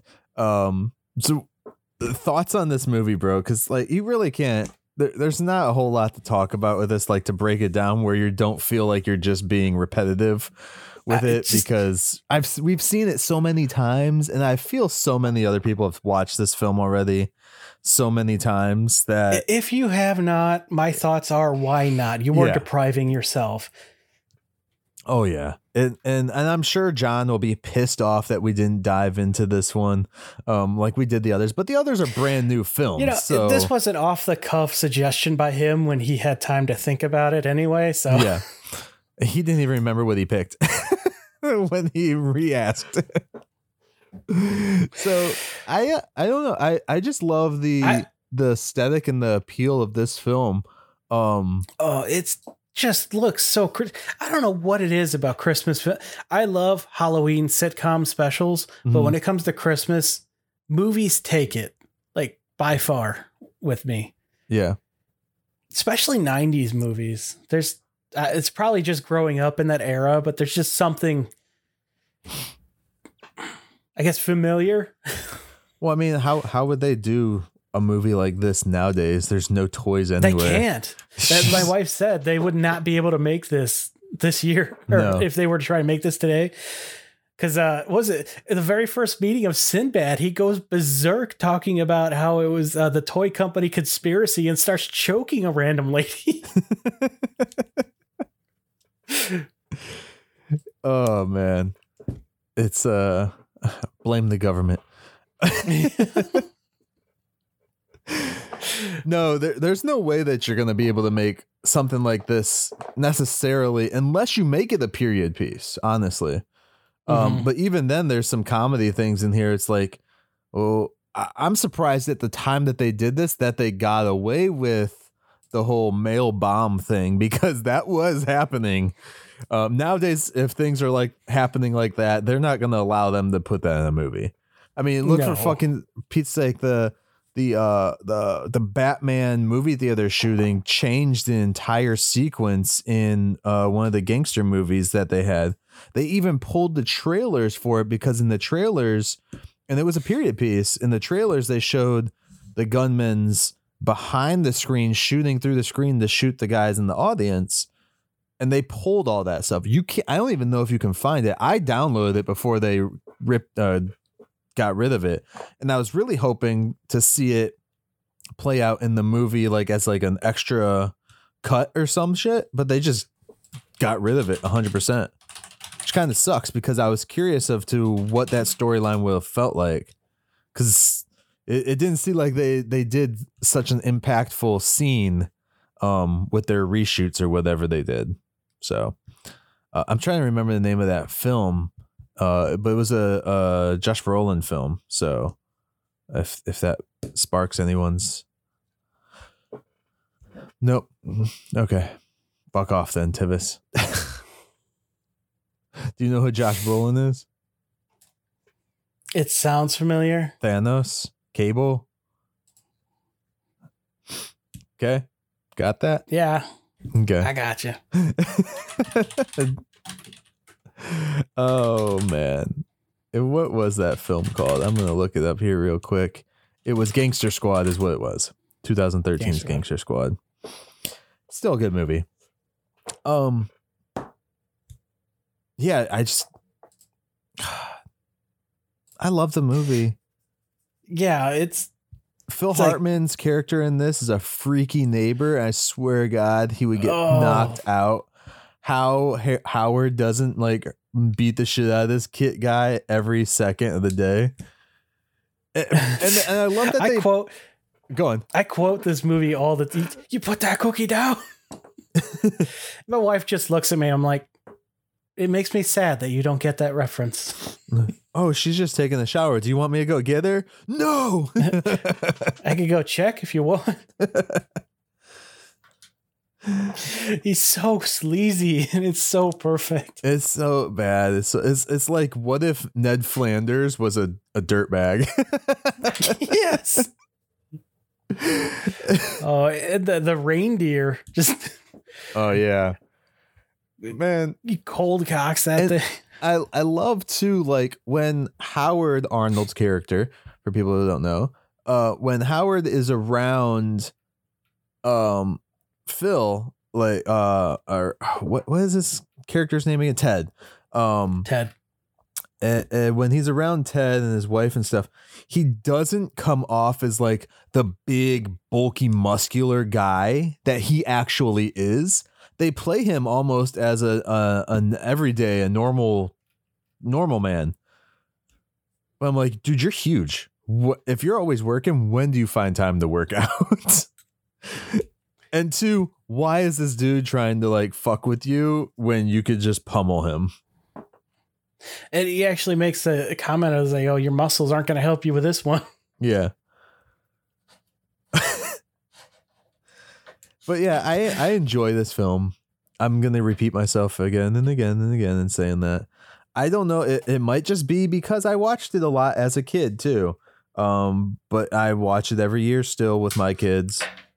I pull out Turbo Man he sits up on the top of this shelf up here for people watching the video if the video goes out.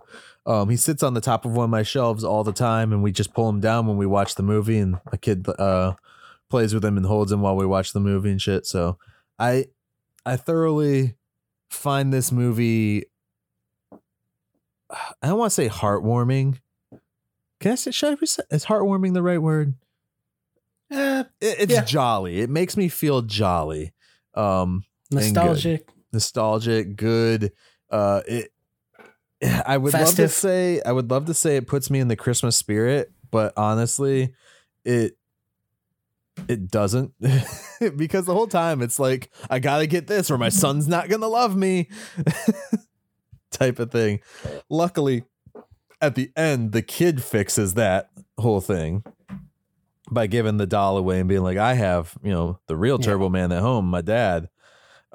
Which also says something. Does he actually think his dad is Turbo Man?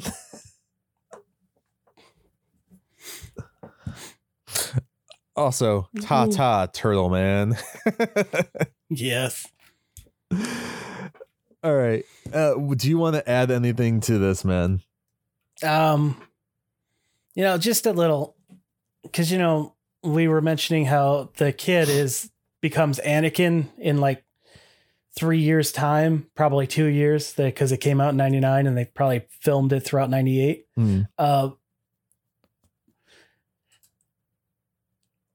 We watched the MTV like competition reality show called The Challenge, and there was a person on there from that area, and my wife was a big fan of hers and still listens to her podcast called Brain Candy. She talks on there about how she actually used to babysit this kid when he was younger, and about how once all the hate started coming in for playing Anakin, that really fucked him up. Yeah. Well, I can imagine, man. Like, Star Wars ruined this guy's life. So it's just a little fun factoid I had.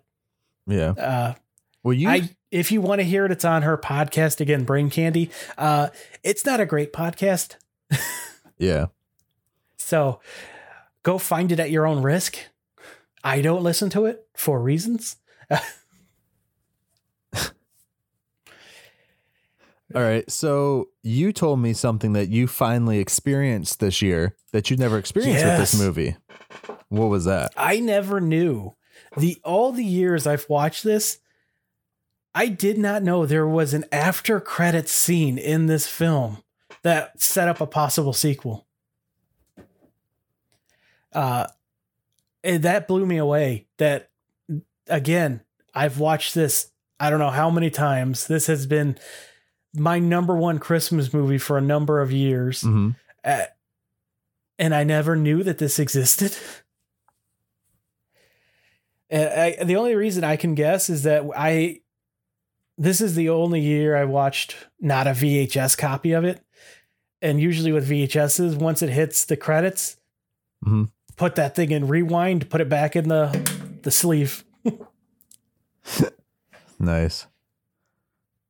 So what was the scene exactly? He's finally, because there's a part in the movie where Ted, the neighbor, starts putting the star on the tree, which, why isn't your tree together? It's Christmas Eve. And it looks like they're putting the tree up for some reason. It's way too late for your damn tree. You're just going to put it up and take it back down again. That's a lot of work. For Ted? It looks like his wife.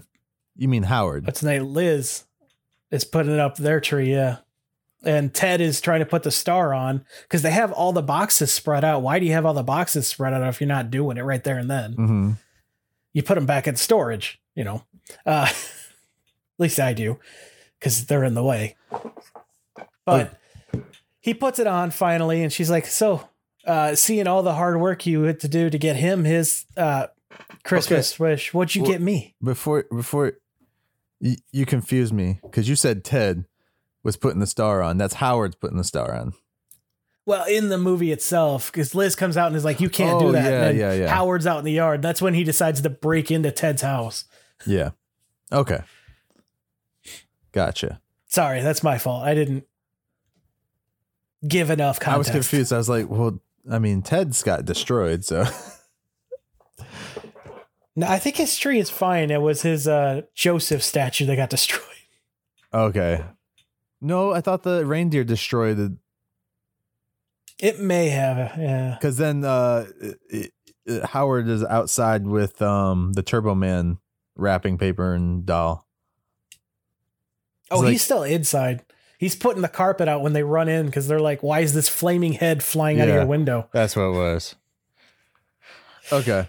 Anyways, yeah, so it reveals what you said. What do you get me for Christmas? You get the zoom in on his face like, oh shit. Yeah. A nice 90s the exact zoom. Same reaction we got when earlier in the film, she's like, so you got the toy, right? I told you to do it 2 weeks ago because all the stores are sold out now. And he's like, oh, shit. Yeah. Yeah. It kind of takes away, though, from the rest of the movie, though. In a way. From the point of the movie, I should say. Like, it's not about what you get. He's still a bad father and husband? Yeah. Both. I do like, though, the fact that this movie and 8-Bit both dealt with black market dealers. Yeah, that's Santa Workshop. Because they have the Santa Workshop where Vern Troyer's there, the Big Show, or Paul is there, and it's Jim Belushi, right? Yep. Yeah, Jim Belushi's the main Santa guy. And then the little dude, Danny Woodburn is the elf. Yeah. Yeah. But Vern Troyer's that tiny little elf. And yeah. But you never see his face, so it's pretty funny. It's the one that Big Show accidentally punches. He's like, oh, hey, little buddy. Are you okay? It feels so bad. People Little always buddy. forget Big Show did a lot of these movies because Big Show was in Waterboy as well. It's a wonder that his sitcom show on Netflix wasn't better. Wasn't WWE behind that, though? Maybe. I think they were. It's not good. I enjoyed, from what I've seen of it, I enjoyed it, but I like a lot of crappy sitcoms too. So anything that feels like a sitcom, I'm going to watch it. All right. So do we want to move away from this film? Sure, yeah. I don't know. Again, it's just so hard to even know where to go because it's just so ingrained in my, my. It just blows me away that even consider someone hasn't watched this. Yeah. All right. So with that said, Tivis, let's pitch out to Disney. We want a Turbo Man live action series on Disney Plus. With Dementor and Booster short. And a short. Oh, go on. And a short with Sinbad and Arnold's characters meeting again after all these years. Spending Christmas together. Reminiscing. How about that? About the time. Maybe they go meet at that diner that they destroyed the phone booth of. And then the police guy comes in. Yeah. That poor policeman guy's hand burnt. His freaking bike trashed, bombed, ran into a bus, which is his own damn fault. I like how Arnold apologizes for the bus when it's his fault for not looking where he's running. Yeah.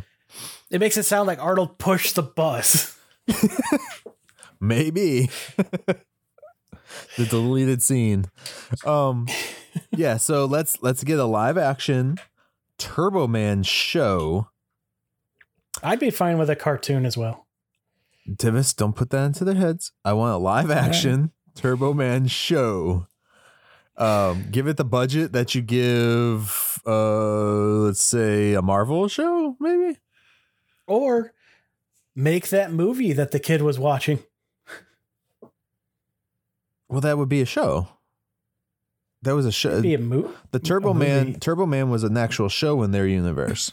I know, but they were watching the movie on TV, which is weird because it was also in theaters. Are you sure the movie was what they were watching and that wasn't? I assumed. I don't know. I don't know how that works. I always assumed it was their TV show that they were watching.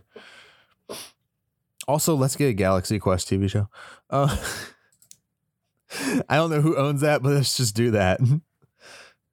I think Disney owns that too now. They might. I don't know anymore. All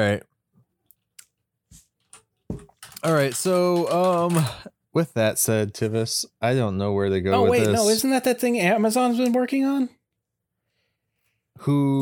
Yeah, it was. I think it got canned and then brought back and then canned again.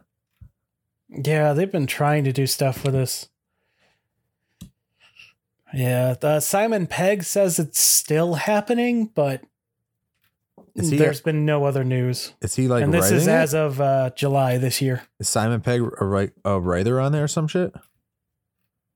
I believe so. That would be kind of cool because he likes that shit. Because he wrote one of the Star Trek movies. Mm-hmm. So yep, Simon Pegg working on Galaxy Quest TV series for Amazon this year. That's awesome. So we'll see if it ever happens. Yeah. Do they bring any of the original cast members back? Well, they can't do one of them. Yeah. Rip. It would be cool just to have Tim Allen. I mean, what's he doing? He's not doing nothing. All of his other things have been canceled. I honestly don't know if he's still wants to act, because I still have to watch it, but from the previews, that final season of Last Man Standing just seemed like a giant love letter to his career, kind of like a send-off. Oh, yeah, because he was like doing, he brought in Tim Taylor. Yeah, Tim Taylor appeared. Yeah. That was cool. I want to see that episode. I still haven't watched that yet. I need to finish up that show. I mean, I have so many shows to finish up. Yeah, so let's tell everybody about our other show that we're doing finally. Okay. Since we're 10 episodes into it, me and Tivis have 10 been or 11. By the time this drops, it's 10 episodes. Okay. Because we're taking our little break.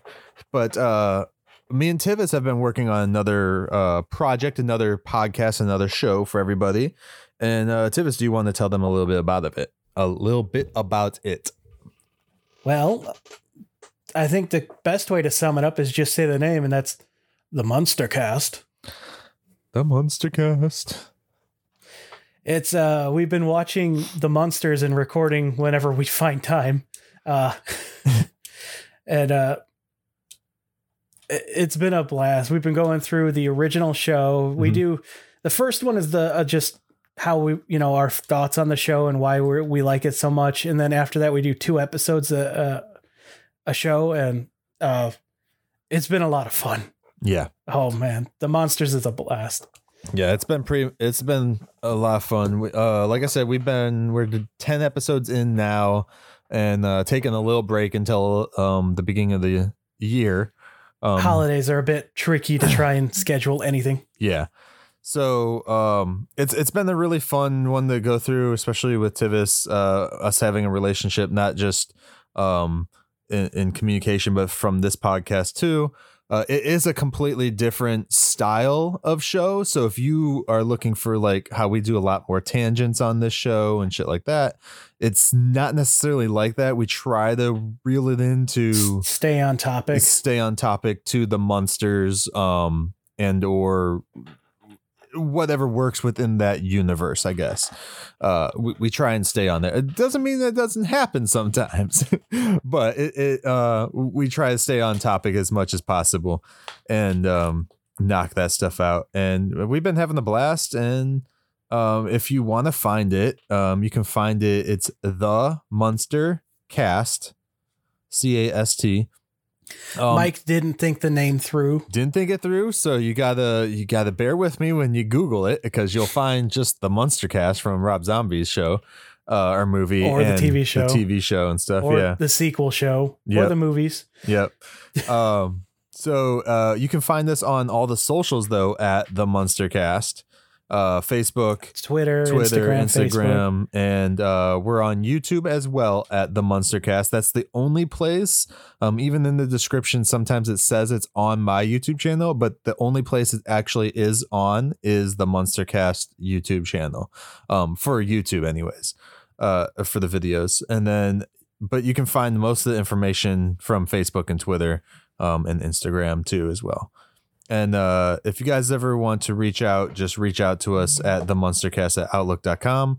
And we still share this stuff in our OB Facebook group. Yeah, we share it in the group as well. And we would just like to extend an invite to any listeners out there that like me and Tivis. Sorry, John's not a part of that show. But if you guys like us and you want to hear us talk about a show that we enjoy watching, definitely tune into that. And I guess that's all I really can say about it, because we market the crap out of that on that show. So yeah. If you guys do want to also contact this show, Operation Babble, you can do so at operationbabble@outlook.com. And we are also on the socials at Facebook and Twitter. I think there's an Instagram set up for this show, but I don't use it right now. There's just not a whole lot to post on there. But you can find us on Instagram and Facebook. And you can also join the Operation Babble Facebook group. And all the links are in our descriptions to the video and or audio that you're listening to. And if he does put the video up, it'll be on his YouTube channel. Yes. These videos for Operation Babble do go on the Mike Shrews, MykeShrews YouTube channel. And I'm working on possibly setting up the Operation Babble channel as well to get all the video content over there, but that's a lot of hours and computer power to do that. So I will be doing that slowly and moving everything over that way.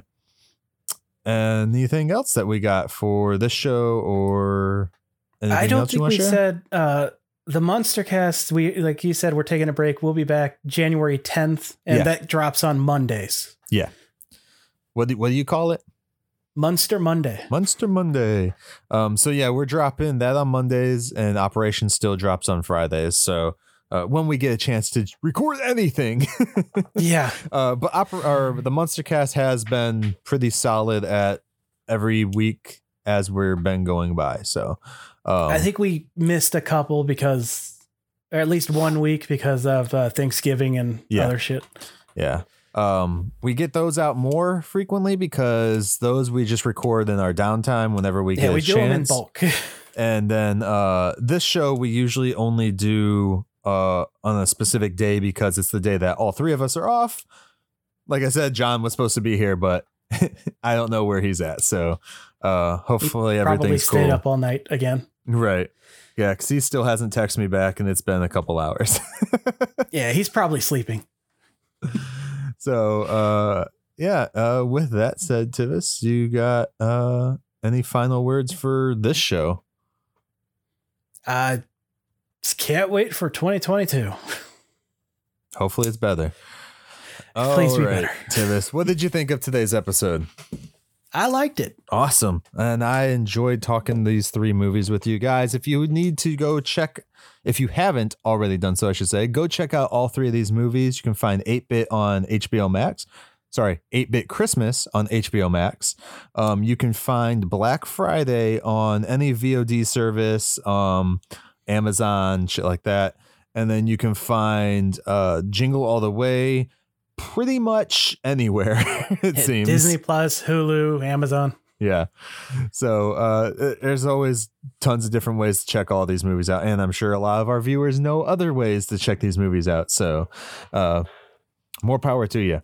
All right. So my quote for the day will be from Jingle All the Way. And it's a quote from Myron. That's how you pronounce his name, right? Myron Larrabee, Sinbad's character. Yes, Myron. Also, Merry Christmas, everybody. They sit there and use subliminal messages to suck your children's minds out. And I know what I'm talking about because I went to junior college for a semester and I studied psychology. So I'm right in there. I know what's going on. And then they sit there and then they make your children feel like garbage. And you, the father who's working 24/7 delivering mail so you can make an alimony payment to a woman that slept with everybody at the post office but me, and then when you get the toy it breaks and you can't fix it because it's little cheap plastic. Go watch Hawkeye. Hawkeye. Merry Christmas, everybody. You just finished another great episode of Operation Babble. You can catch every episode of Operation Babble on all your audio streaming services, including SoundCloud, iTunes, Spotify, Stitcher, Radio Public, and more. Don't forget to like us on Facebook at facebook.com/Operation Babel. And join the conversation today by searching for the Operation Babel group on Facebook. Links also in the description. Thanks and have a great day.